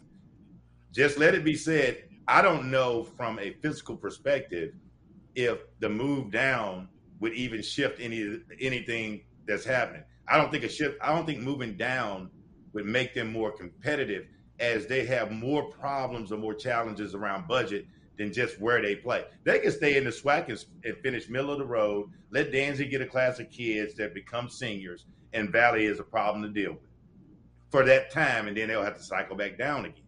So that's what we really have to look at. And they joined in the 1968-69 academic year, joined the SWAC. Right. Yeah, thanks, Dr. Cavill, for putting that in the chat. And one of the things that I talked about how, and I saw Doc put this in the chat, is the impact of the television contracts and how the funds that come from those ad dollars and the relationships that are being built now will go towards helping all the schools. Obviously, some schools will benefit more. I mean, they'll all benefit, but some schools like Valley, you will really benefit from getting that extra money from the TV contracts and things of that nature. And again, like I said, I got us off onto this tangent, but again, I just hate constantly talking about Valley losses, then we go to budget, and it just, lack of resources, and we continue to tie all that together. And I know that coaching staff and everybody is trying to fight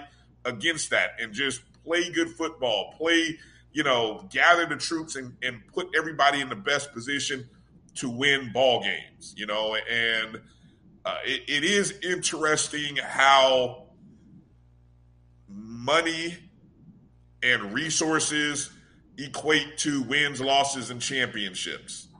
That's a great study for somebody's thesis. I might need to start working on that to get mine ready. It's been done. Yeah. But I it makes me want, in this day and age of this, where you have the television rights and contracts and the increased value that schools are making now. It's just a fascinating. Go ahead, Kelvin. No, I had just one question of both of you. If you see that something is broken and there's no apparent fix within the immediate future, for the safety and well-being of it, until you can do it right, would it be better not to fund a football program in its entirety and really focus on all of your other sports? Because this is one that you can't get right due to the lack of funding.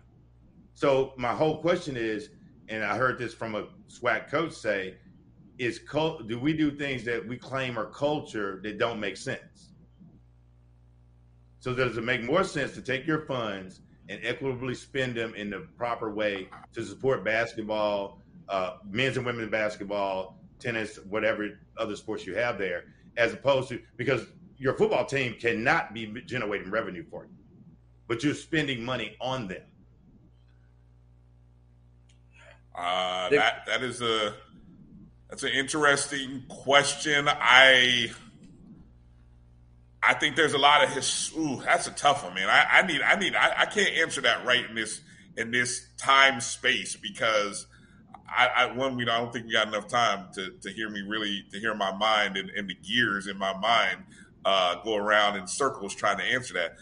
I will say that I think there's a lot of the fact that there is so much history and tradition in Valley and their football program.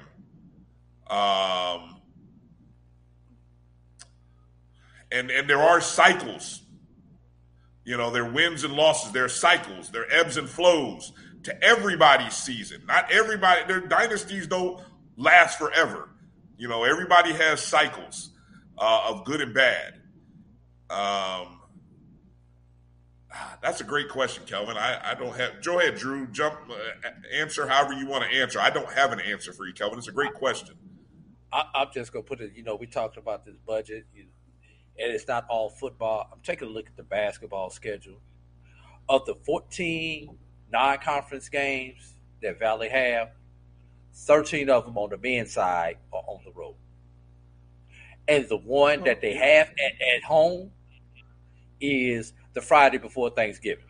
Just a day when you're not going to have a whole lot of kid support, because if they don't have school that next week, they're going to be packing up Thursday and leaving campus. They probably won't even be there that Friday before Thanksgiving.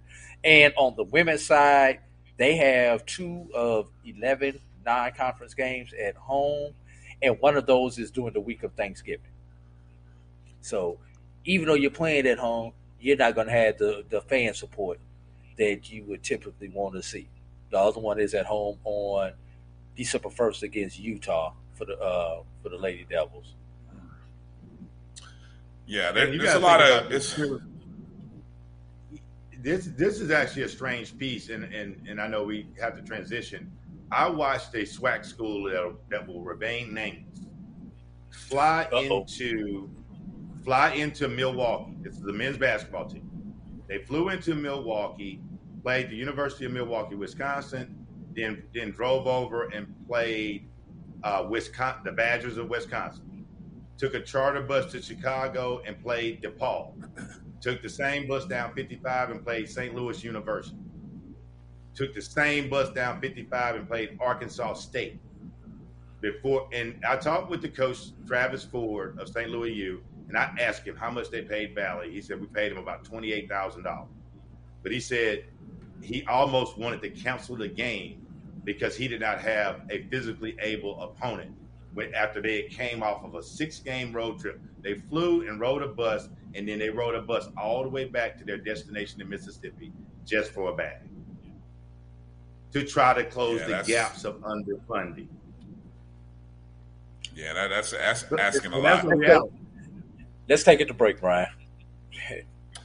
Yeah, let's take it a break. Come back after this. We'll debut the BCSN top 5 coming up after the break. Maybe give out a few grades and then start looking ahead to what's coming up in week number. What are we in? Week 5? Week 5. My goodness, into week 5 already here. Man, heading into week 5. All right, you're watching the BCSN Sports Wrap. We'll be back in just a moment.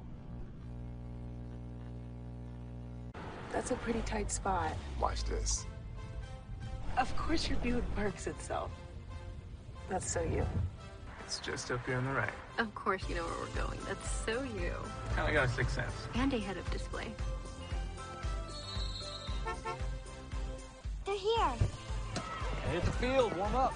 You brought all these players in your Buick? Yeah. So you. It is. There's a Buick that fits your life because at the heart of every Buick SUV is you.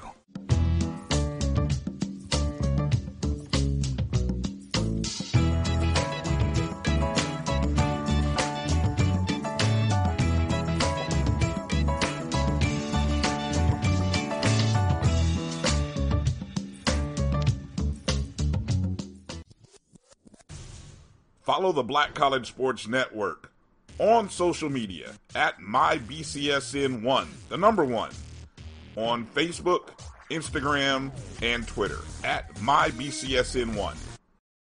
You see, Head & Shoulders has scalp shield technology, protects against flakes, even between washes. It's never not working. Kind of like us. Number 15?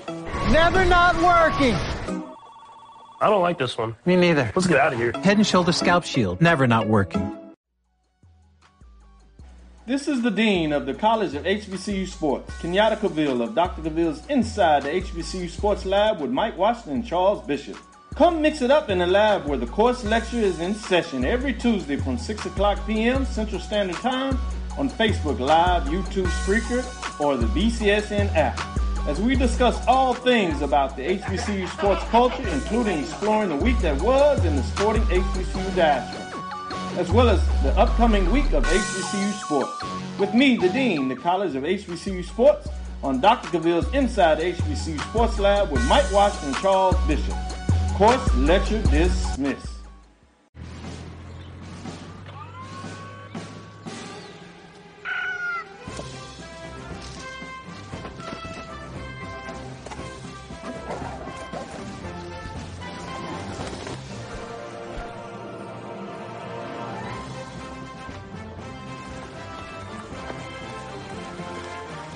For 5-star backyards, Yellowwood brand pressure treated pine. If it doesn't have this yellow tag, you don't want it.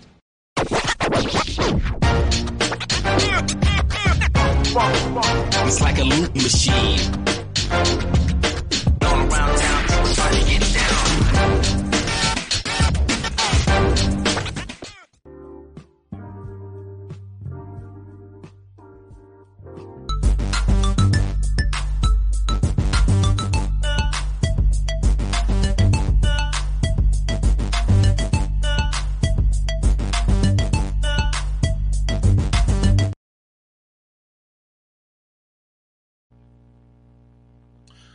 All right, welcome back to the BCSN Sports Wrap. Brian Fulford here. Let me make sure. I thought it might be on mute. Nope. Brian, AD, and Kelvin. Kelvin Carter here joining us. Hey, one again, thank everybody. You guys are dropping some good nuggets and some good discussion in the chat room. And I'm going to apologize for I'm the one who steered us left into that conversation in the last segment. Clearly, that's more. It's a very nuanced thing, and it was totally unresearched and prepared, and so but we've got people here who you're in it, lived it, and you're aware of it. So I appreciate your comments, Kelvin. I didn't know we were gonna steer that way. So again, my apologies for driving us that way, Drew. But it was just one of those things that is like, oh, look, car accident. And I just drove that way to kind of see what was going on. And you caused another accident. We just kind of, caused another one, or we just end up hanging out watching the scene for like an hour. So that's what that felt like. But I am serious about some parts of that, about wanting to do more, or a series of little things just to kind of, from a historical perspective, just ask some questions and see what kind of answers we get, just to educate ourselves. And I think that's needed. So, all right, let's give some grades. I know we got to keep it moving here because we got the top 5 that we got to get out. Let's give some grades. Let's start over in the major division. Again, we're looking at grades from out of the HBCU Pro Sports Media Association Top 10 poll, where Jackson State is the number 1 undisputed school. Now, what's interesting about the poll and the results, only among the top 5, really among the top 7, 8, among the top 8, only Jackson State and North Carolina Central, who are 1 and 2, they won handily. And then you had Alcorn State, who was, they were sitting at 6th. But all around them, you had Hampton lose to Delaware. You had Alabama State, of course, losing. You had South Carolina State losing. Delaware State losing. You had Arkansas Pine Bluff losing. So a lot of losses. So there's going to be some shuffling in the top 10. Let's start with our guest, Kelvin. Who gets your best grade from the top 10 teams? Before you get to Kelvin, I was going to say that. Hey, Brian, can we just go ahead and give Jackson State their aces? They busting the curve for the whole rest of the class. But they might not have gotten the A+, Drew. So I'm just, I mean, look, we understand Jackson State they are the standard, but you know why I can't give them an A+? Because they got scored on first. They were down 7-0, not giving them an A+ when you got scored on the opening possession. And then you were 14-7 at halftime. See? Go ahead, Kelvin. I'm with Drew. Let's grade on the curve, but I would give Alcorn an A. That running attack was just phenomenal. It was even more phenomenal to watch. Props to HBCU Go with the game, with great clarity with the game. But I'm just saying, that running attack was amazing.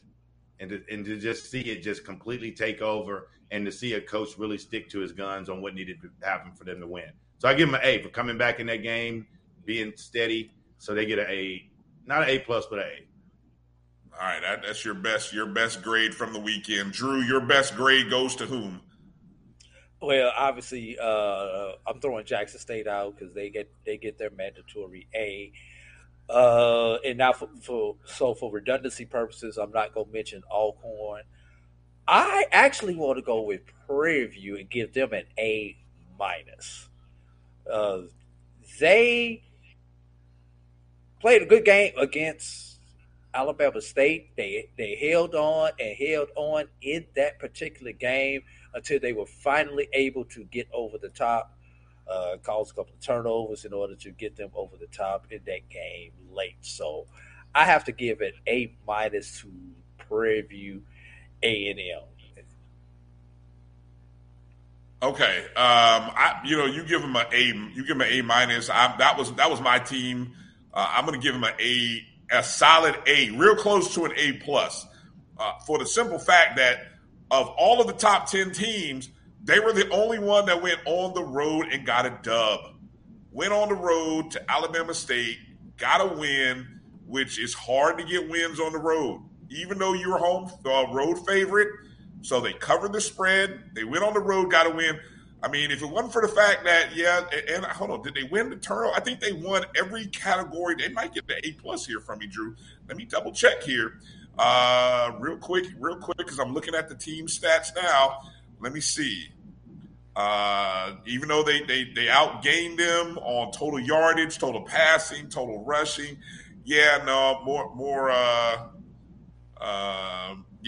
Alabama State did take the lead on a couple of things. So solid A performance by Prairie View A&M. So that would be my best grade, as you said, of the week.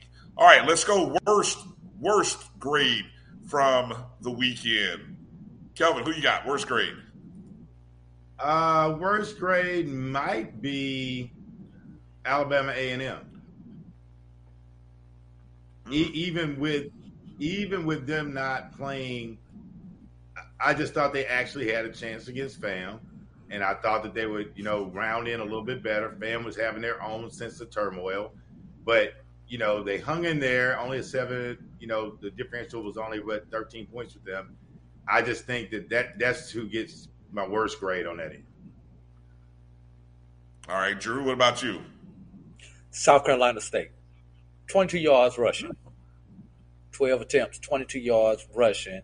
Thank God they got a 6'5" receiver named Shaq Davis, because that was pretty much the highlight of the day, get the ball to him for those touchdown passes that he was able to catch. I believe he got either 3 or 4 touchdowns in this particular game. But other than that, obviously without your top running back at South Carolina State, totally different ball game than what everybody expected. Laid the egg. I see. I'm just kind of peeking in the chat room. I see Israel Carey giving Grambling an F. Although Grambling is not in the top 10. Yeah, that performance. Thank you. That there's no G, so it's just rambling Tigers or tires with the no G. Get the F. My F goes to Alabama A&M. Alabama A&M, you get the F. You get outscored 31-0. Huh? Well, hear me out. I was there. I'm giving them an F. 31. You outscored 31, and it really shouldn't have been an F, because I thought there were moments where they looked pretty good. They did throw 2 interceptions, I believe, or they had 2 turnovers that went. Alabama A&M had, again, they had a period where they were up 19-7 before they gave up a very good a 2-minute drive, or less than 2 minutes, at the end of the first half. But then they get outscored by 31 points. And then at the end of the game, they just very uncharacteristically, for whatever reason, there was an onside kick. They got a late score. There was an onside kick. FAMU almost returned it for a touchdown. And then FAM ran another play. For some reason, Coach Maynard decided he wasn't happy about something, had a very uncomfortable or a very unpleasant quick little conversation with Coach Simmons. Then there was all this hanging. I've never seen a coach hang around on the field, and I didn't see any players brawling. There didn't seem to be any kind of things going on amongst players. Maybe some words were said from a staff or an assistant coach from FAMU. I don't know. But I'm watching Connell Maynard be on the field for literally like 10 minutes while the game is ended. FAMU is going over. The team is going over towards the band to sing the alma mater. Connell Maynard's still on the field. And then video comes out this morning of the locker room that A&M that pretty much left it trashed. It's just sort of this unwritten rule amongst equipment staffs that you kind of clean up your locker room at the end of the day. Well, Alabama A&M, no class, just really made a mess of the Florida A&M guest locker room. So they get an F for me for being trashy Bulldogs. Stay classy, Alabama A&M. Stay classy. So that's who gets my F. All right, moving over to the non-D1 level. Who gets your A, Kelvin? Who gets your A? I will say this. I think that Virginia Union, I think to continue with the 3-point victory, and on the top of the polls, they get an A from me. I couldn't give it to Langston only because I know the nature of Arkansas Baptist program, so they kind of walked off. Just little early scrimmage, live contact drills with a group. Spring practice. Hey, but wait a second. Arkansas Baptist was look. I'm not going deep diving into their schedule, but they were 3-0 coming into that contest, though, Kelvin. Well, I don't know where you saw that really? in. I had them at 1-2. I don't know. Okay, so I'm just looking at Langston's. Langston put their record after the game at 3-1. So maybe that's of course incorrect. That might be part of the problem. It's hard to get information on Arkansas Baptist, but I think one of them might have been a prep school they played. But anyway, well, if you want, I do. Their schedule is interesting. They played Bethel, Texas College, RPA, Gordon Academy, Langston. They play SWAGoo. They did beat Texas College. If I got that correct. I thought you were giving me some IPAs there, Kelvin. I wasn't sure what you were saying there for a second. It sounded like you were naming off. I thought you were naming off some IPA. I was like, who? I was like, what kind of IPA is that? Okay. You were talking about Arkansas Baptist's schedule. Is that what you were just talking about? Yes. Arkansas Baptist is an interesting school. I always applaud places that give kids a place to play. So they're a hybrid model school. They actually have a JUCO on their campus.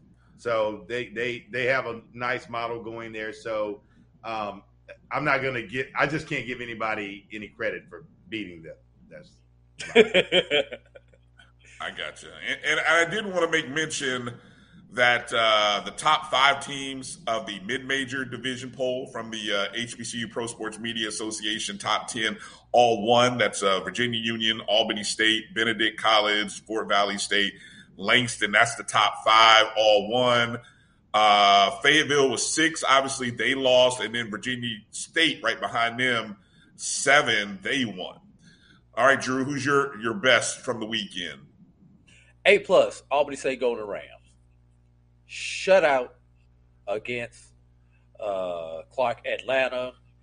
Unfortunately, we don't know what the final stats was of that game, but I did get a few moments to peep that game on ESPN. I believe that was on Plus 3, whichever one of the ESPN platforms that was on. I watched it for about probably a third quarter on, and Albany State just dominated that particular ball game. So that was a get-right game for Albany, and they needed that game as they have Miles this upcoming Saturday. So you need to make sure you got right against Miles as these two teams meet again. And I will tell you exactly how many times these teams have played over the last couple of years, because it's like, I want to say it's 5 times over the last 3 years. Pulling it up right now.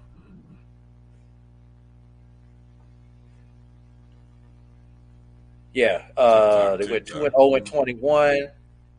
Yes, 5 times over the last 3 seasons. They played twice in 18, splitting in 18. Of course, Miles won the most important game, which was the championship game. Played in 19. Miles won the championship game in 19. And Albany State won both the regular season matchup and the championship game in 21. So 5 times in the last 3 seasons, these two teams have met. All right. My best grade goes to Virginia Union, number 1 team. We talked about it going up against Fayetteville State. Preseason predicted to finish and win the South. Could be a preview to the CIAA championship game.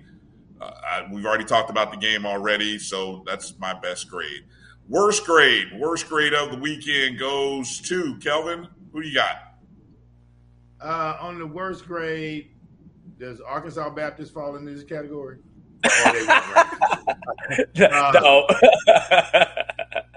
I'll go with Fayetteville State on this, because Fayetteville State actually had an opportunity to win the game, and they were competing against the number 1 team, and they could have came up really big with a win against Virginia Union, which fell a little short. So I'll give them my worst grade for not sealing the deal. Okay. Drew, who you got? It's kind of tough there, but I'm gonna have to kind of go with West Virginia State, kind of by default, because I can't give it to Bluefield State, because Bluefield State actually played a competitive game against Fort Valley. They had Fort Valley down multiple times in that particular game. But West Virginia State, just looking at their stats, they had 3 turnovers in that particular game, 2 interceptions, and a fumble, and lost to a conference foe, Notre Dame College, Who was nationally ranked. Who is nationally ranked at home, 48-13. You're supposed to give a better game at home. So yeah, that was going to be. But I'm not giving them an F though. I will give them a D because that was right. Yeah, of the teams between Fayetteville State, West Virginia State, and Bluefield. Those were the 3 of the top 10 that lost. Yeah, we're talking. I'm talking C minuses, the D pluses, and West Virginia State would be on the low end for me as well. You brought up all those points. They were outgained 471 to 384. Lost the turnover battle. So yeah, I'm right there. I'm right there with you. But that's a good program. I'm sure they'll rebound. So tough conference. Okay. Yeah, man, I tell you, that's a tough conference. Again, they play every game from beginning to end is all conference. So it's just round robin, best of the best. You play each other, and then you just, after you beat each other up, you see who's still standing. Okay, here we go. Before we get into the top 5, I do want to make a quick mention, sort of a quick pivot from football for a second, because upcoming this week, guess what? Basketball media days are happening this week. And so before I forget it, I just thought I'd make mention for those of you who are basketball heads and you're interested. The CIAA will have their men and women's basketball media day on Monday. Then on Tuesday, the SWAC men will have their media day on Tuesday. And then Wednesday, the women of the SWAC will have their basketball media day. So I didn't find any dates for the MEAC or the SIAC. So I think those are the only 2 conferences having their media their media day this week. So I'm sure you can head over to those conferences' web pages and take a look at those conferences. Can you believe we're talking basketball already? It's time for basketball. I guess it is. 1 month into the school year, and hey, it's time to talk basketball. Yes, sir. Okay, let's get into the BCSN top 5. Okay, now again, this is our initial top 5 rankings for the year. Of course, last year, after all was said at the end of the season, the BCSN national champions last year were Bowie State in the non-Division I level and Jackson State out of the Division I level. And yeah, I know. A lot of people will say, well, how can you have Jackson State? They lost in the Celebration Bowl. Well, how can you give a championship to a 7-5 team? Anyway, needless to say, that the numbers are what they are, people, okay? So carry your debates to other places. That's why we let the numbers do the speaking, and all we do is run the list out there, and then, we can debate based on what the metrics say. Anything you want to add there, Drew? No, and going to be interesting as these come up, let Kelvin give his comments on them, because you and I have seen these. Kelvin has not, so we'll be able to get an instant reaction from someone who has not seen the top 5. Okay, so we're going to start. Okay. I'm sorry, say that again, Kelvin. No, you're going to reveal it, and then we're going to have the conversation, right? Yeah. We're going to reveal. Okay, we're going to start with the non-D1 level. Okay, so these are schools that are in the NCAA Division II level and or the NAIA.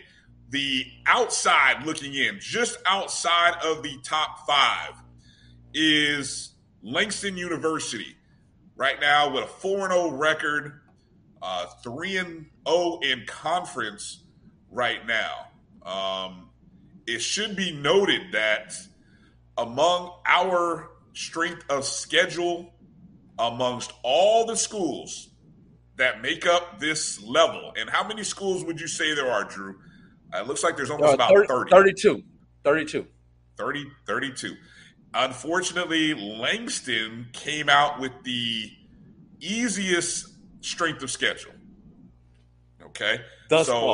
Just thus far. And it changes. Obviously, strength of schedule will change based on team's performance. So just kind of take note of that. And you'll say, oh, well, how can an unbeaten team not be in your top 5? Well, okay, just letting you know that. Number 5 comes in out of the SIAC, and that is the Benedict College Tigers, unbeaten right now, 4-0, currently with a 2-0 record. Benedict comes in number 5. In terms of strength of schedule, should be noted that Benedict, one of the easier strength of schedules, coming in somewhere about maybe 6th easiest amongst all those schools. Okay, just slightly ahead of Benedict is number 4, Fort Valley State Wildcats. They too are unbeaten, 4-0 with a conference record. Now they have an actual easier schedule. They have the second easiest schedule in the in this non-D1 level, according to our numbers. Okay, so again, number 4, Fort Valley State. Number 3, kind of interesting seeing these guys here at number 3, from out of the CIAA. The Virginia State Trojans, 3-1 with a 2-0 conference record. The Trojans come in. I'm trying to look and see where their strength of schedule is. It's in the top 10 easiest in terms of strength of schedule. But Virginia State comes in at 3-1. And I have to make note here that in terms of points, there is only a 5-point difference between Virginia State, Fort Valley State, and Benedict. So, depending upon who the opponent is this upcoming weekend, these 3 teams could very much shuffle. That's how close they are in points to one another. Clear of number 2 is moving back over to the SIAC. And that's Albany Golden Rams come in at number 2, record of 3-1, 1-0 in conference play. Albany State in the upper half of toughest schedules in the non-Division I level. And that means the number 1 team, to no surprise, in our BCSN top 5, non-D1, Virginia Union Panthers, 4-0 on the season, 2-0 in conference play, and their strength of schedule actually is upper half of the 33 teams. All right, so Kelvin, again, just to recap, number 5, Benedict, 4 is Fort Valley State, 3 Virginia State, 2 Albany State, number 1 Virginia Union. What are your thoughts? I like it. I also like it because most of these teams have really been doing well, like in their in-conference. Albany State's 2-1. Virginia State, obviously, they got, I know Virginia Union got the majority of the votes. I don't think there's any real surprises here until you roll into like a couple more games and get some more conference play under your belt. And also, too, the rivalry games will, again, have an impact on these as well. And keep in mind, Kelvin, no one voted on these polls. This is actually a computer metric that we put together, and it spit out these numbers, and whatever the computer spits out, we roll with it. Now, last year, and in past years, people have been telling me we need to upgrade our processor on our computer sometimes because they don't understand the metrics and what goes into the metrics. I did go out and buy me a new Mac, but so maybe my processor speed is a little bit faster this year. I don't think anybody right now could complain about those. Some people will say Benedict and Fort Valley should be ahead of Virginia State, but it is what it is. But we're going to see some definite shuffling this weekend, as now we have a top matchup where Albany State, number 2, Albany takes on Miles, who is receiving votes. Benedict takes on Fort Valley, so that's a 4-5 game. So that becomes a top 5 matchup right there in our rankings. And Fort Valley receiving votes. Fort Valley number 4. So we're going to have some shuffling going on, like you said. Next week, Brian, some teams will solidify their place in the poll, in the ranking, or some people will drop very fast in the rankings. All right. All right. Let's jump over to the any interesting before I jump over there. Any interesting comments or anything you see out of the chats, real quick? Anything that comes up? Was monitoring the chat right now. Okay. Let's jump over there. We'll try to get all the comments in afterwards from both sides. All right. Let's see. Okay, here's the Division I level. Now, of course, at this level, there are only 2 teams that are unbeaten at this level, given Hampton's recent loss to 9th-ranked Delaware. And speaking of Hampton, on the outside of the top 5 looking in, you've got schools like Hampton, as well as Alabama State, UAPB, and surprisingly to some people, Bethune-Cookman.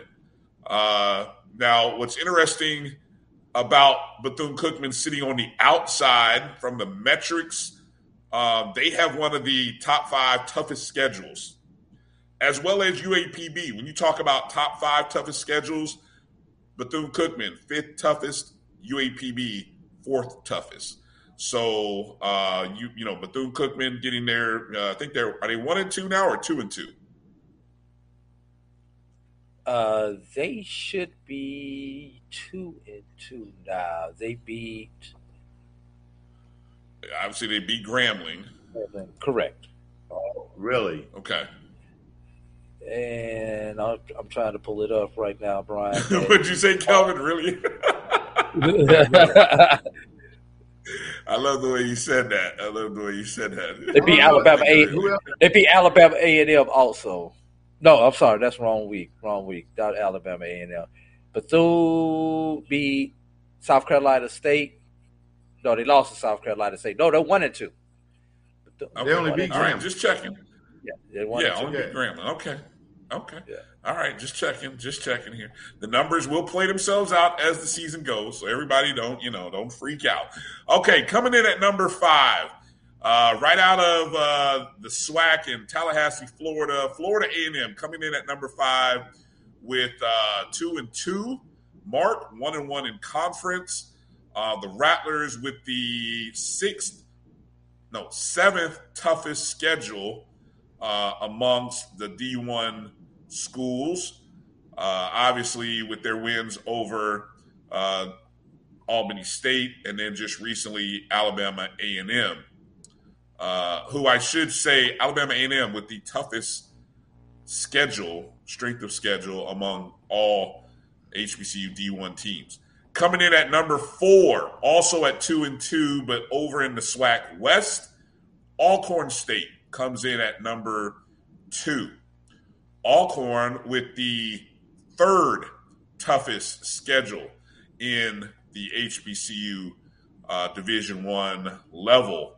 Alcorn comes in at number 4. Number 3, another 2-2 squad from the West, Prairie View A&M, coming just slightly. I'm talking it is a hair over Alcorn State in terms of points. Could be possibly related to conference wins, whereas, Alcorn has only played one conference game. I'm just speculating here. So just pay attention to how A&M, Prairie View A&M, and Alcorn possibly flip spots over maybe the next week or two. Number 2 is North Carolina Central. Unanimous in a lot of people's polls. They are 4-0. Still haven't got into their conference schedule just yet. And then, of course, number 1, undisputed Jackson State with a 4-0 overall record, 2-0 conference record. So, again, number 5 is Florida A&M. Number 4 is Alcorn State. Number 3, Prairie View A&M. 2, North Carolina Central. And number 1, Jackson State, right where they finished in the BCSN top 5 last season. Kelvin, what are your thoughts? I'm in full agreement with this. I think the Prairie View piece will work itself out, especially with the way the poll is laid out. FAMU, I believe they'll probably fall out before it's over with, but we will see. And we're setting up for a real big showdown. If Alcorn stays true to course, you got a November 4th date with Prairie View, and you got an October 22nd date with Texas Southern. But the Jackson State Alcorn game could really just be a battle for who's going to Atlanta. And in this case, and here's something interesting to study about this. In this case, it could play out where Jackson State is forced into the FCS playoff because if they lose to Alcorn, because Alcorn would not get invited to the FCS playoff, in my opinion, as would Jackson State if they were the loser. Similar to FAMU last year going to the FCS playoff, and Jackson State going to the Celebration Bowl. Let me run that scenario by me again. Is that possible?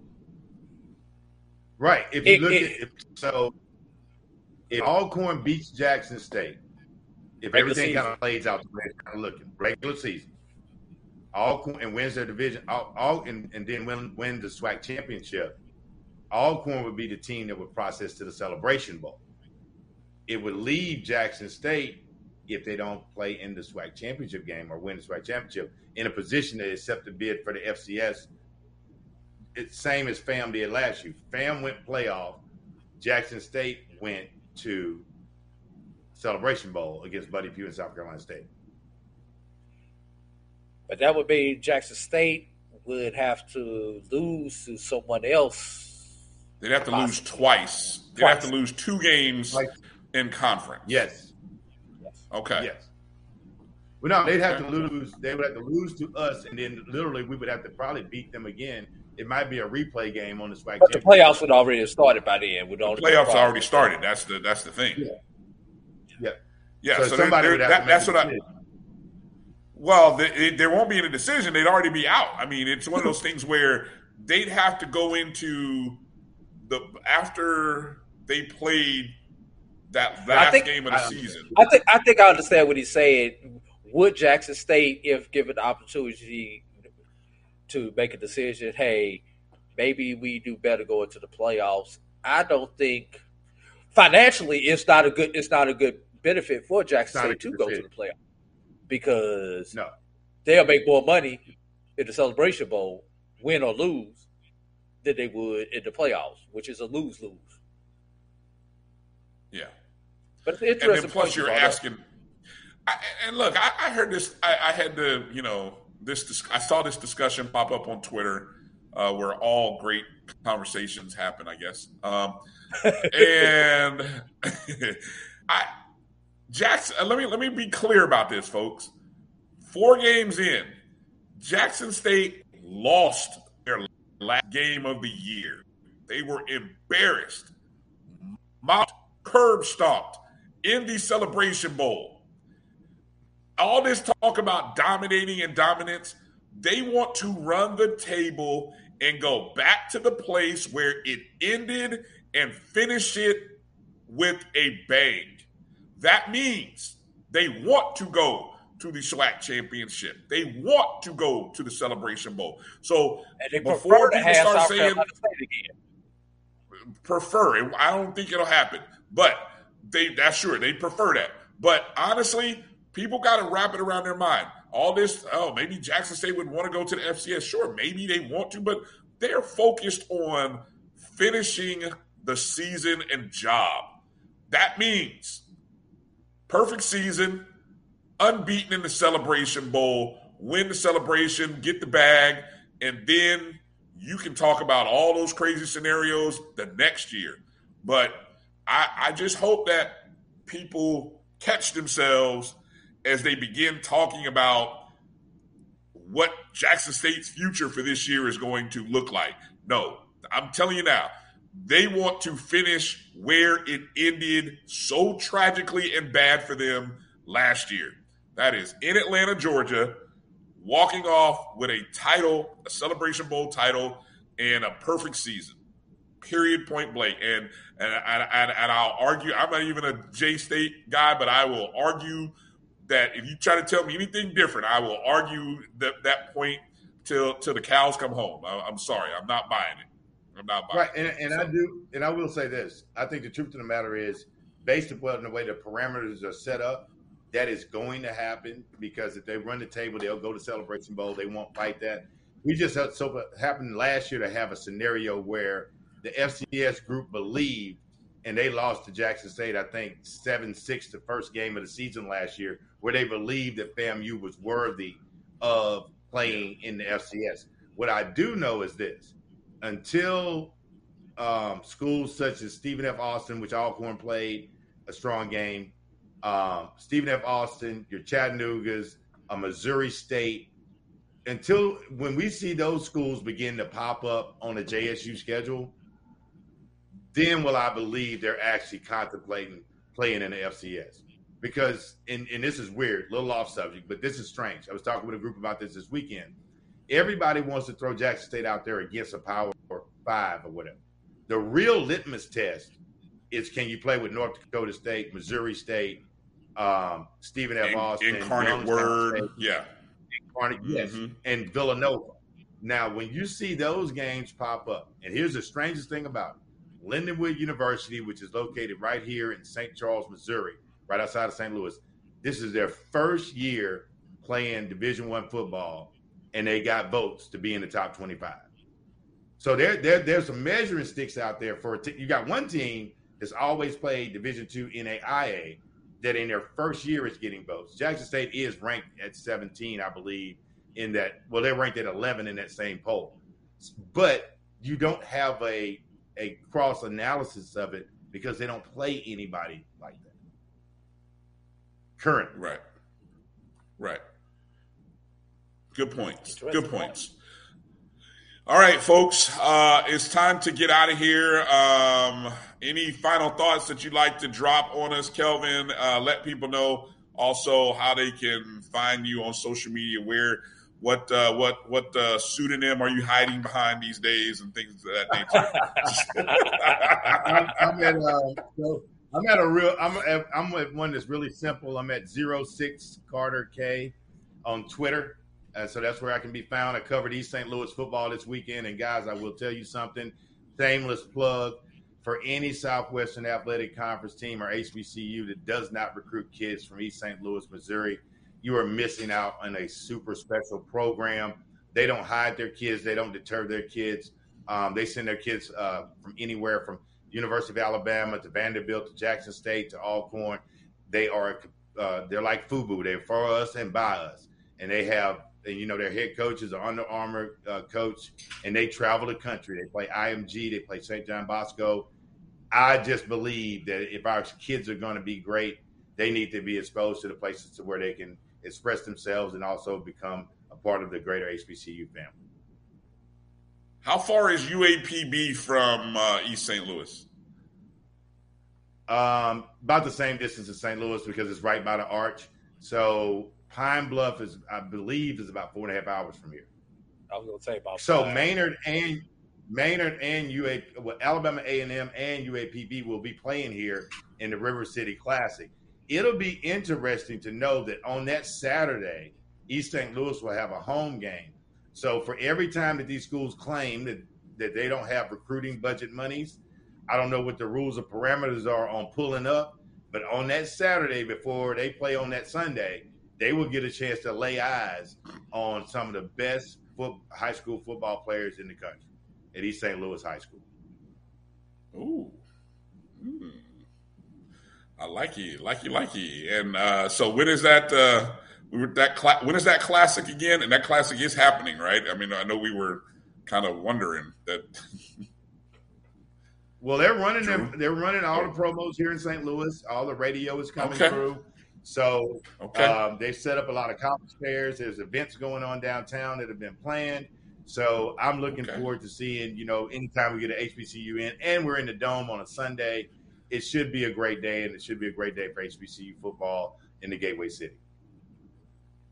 Man, I like to see that. I think you guys might be the last of the of the Midwest Classics. We had the Classics in, we had the Classics in Indy, Detroit, Chicago. New York. Yeah, I don't think that's New York just happened. New York. I was thinking about the Midwest. I was just thinking about the Midwest, where St. Louis, obviously, because all that came off of the success of the Circle City Memphis is going away. In my hometown. Yeah, and now it's look at you, Memphis is going away. Yeah, come on now. You don't know that. You're not. Don't say that. You don't know that to be true. Allegedly, you should always say allegedly, or I don't even think that's alleged, Drew. You can't say that.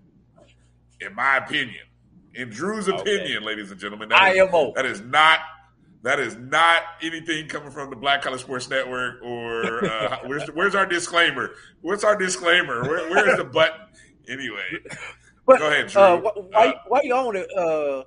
Will the Circle City? I know this is the first year they did not have the Circle City, and God knows when. Was this just like a 1-year hiatus, or is it potentially going away? Do you know? That's your hometown. I don't know, but I don't think there is. They already made the obstacles of when they moved the date from October to September. That was already a signal that they wanted to. How do I say this? They wanted to change who was coming to town on a particular weekend, A. And B, because of the other group that was coming in town, they were spending more money than the group that had been there for the last 20, 25 years. You get my drift? You totally lost me on that. You're going to have to explain that one to me off air.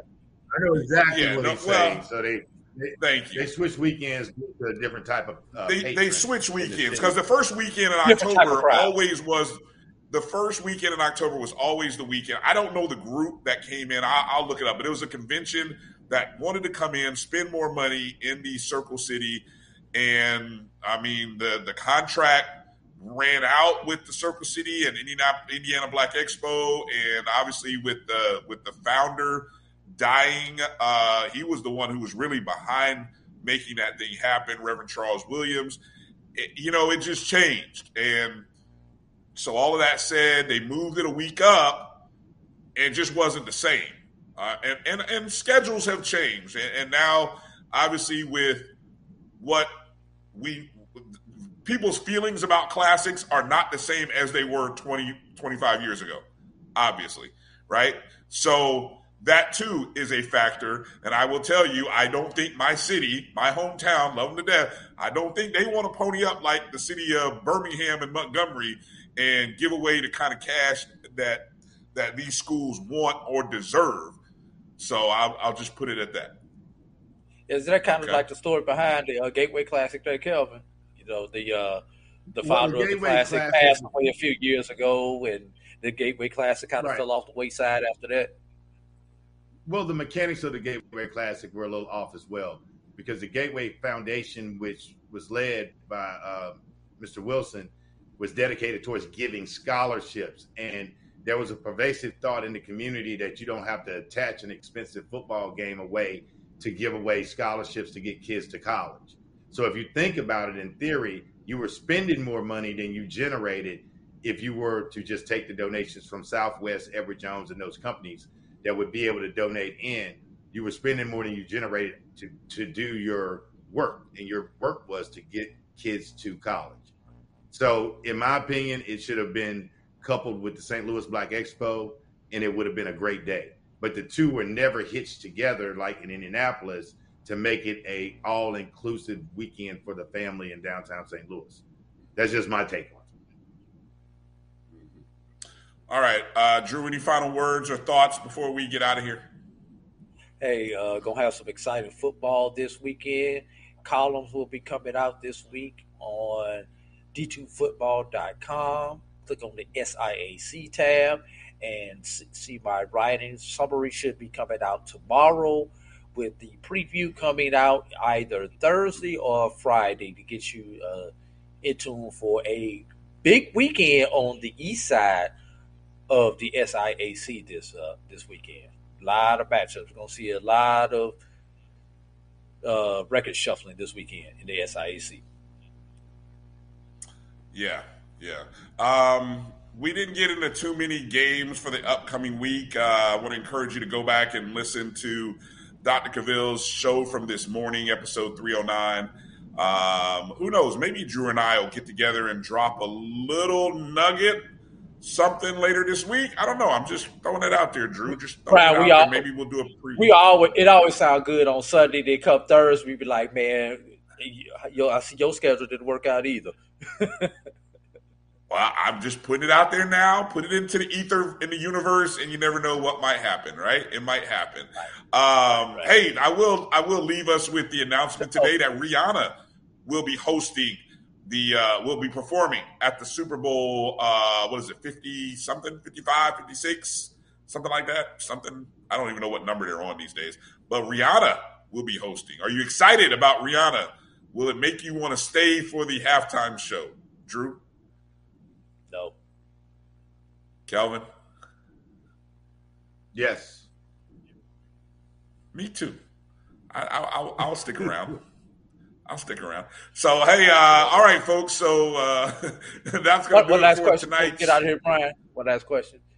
Quickly. Shout out to you guys from the OG Strike Zone for keeping us up to date on the long FAMU athletic director search. Oh, you just seen some news come across that happened? Has there been an announcement? No, but you guys been keeping us up to date on it. You saw how I got that news.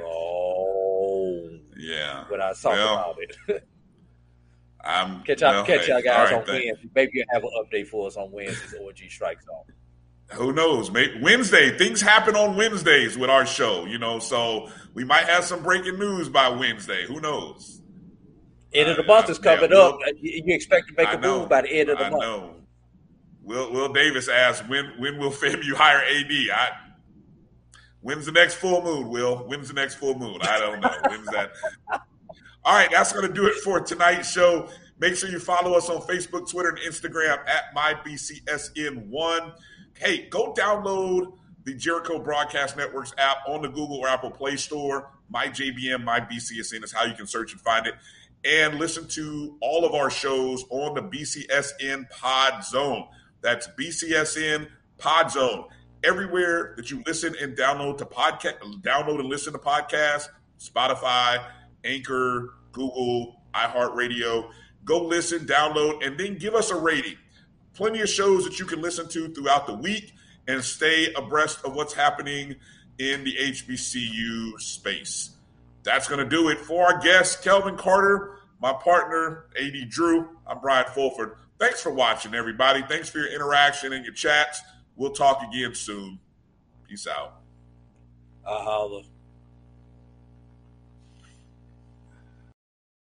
But you stay on hard.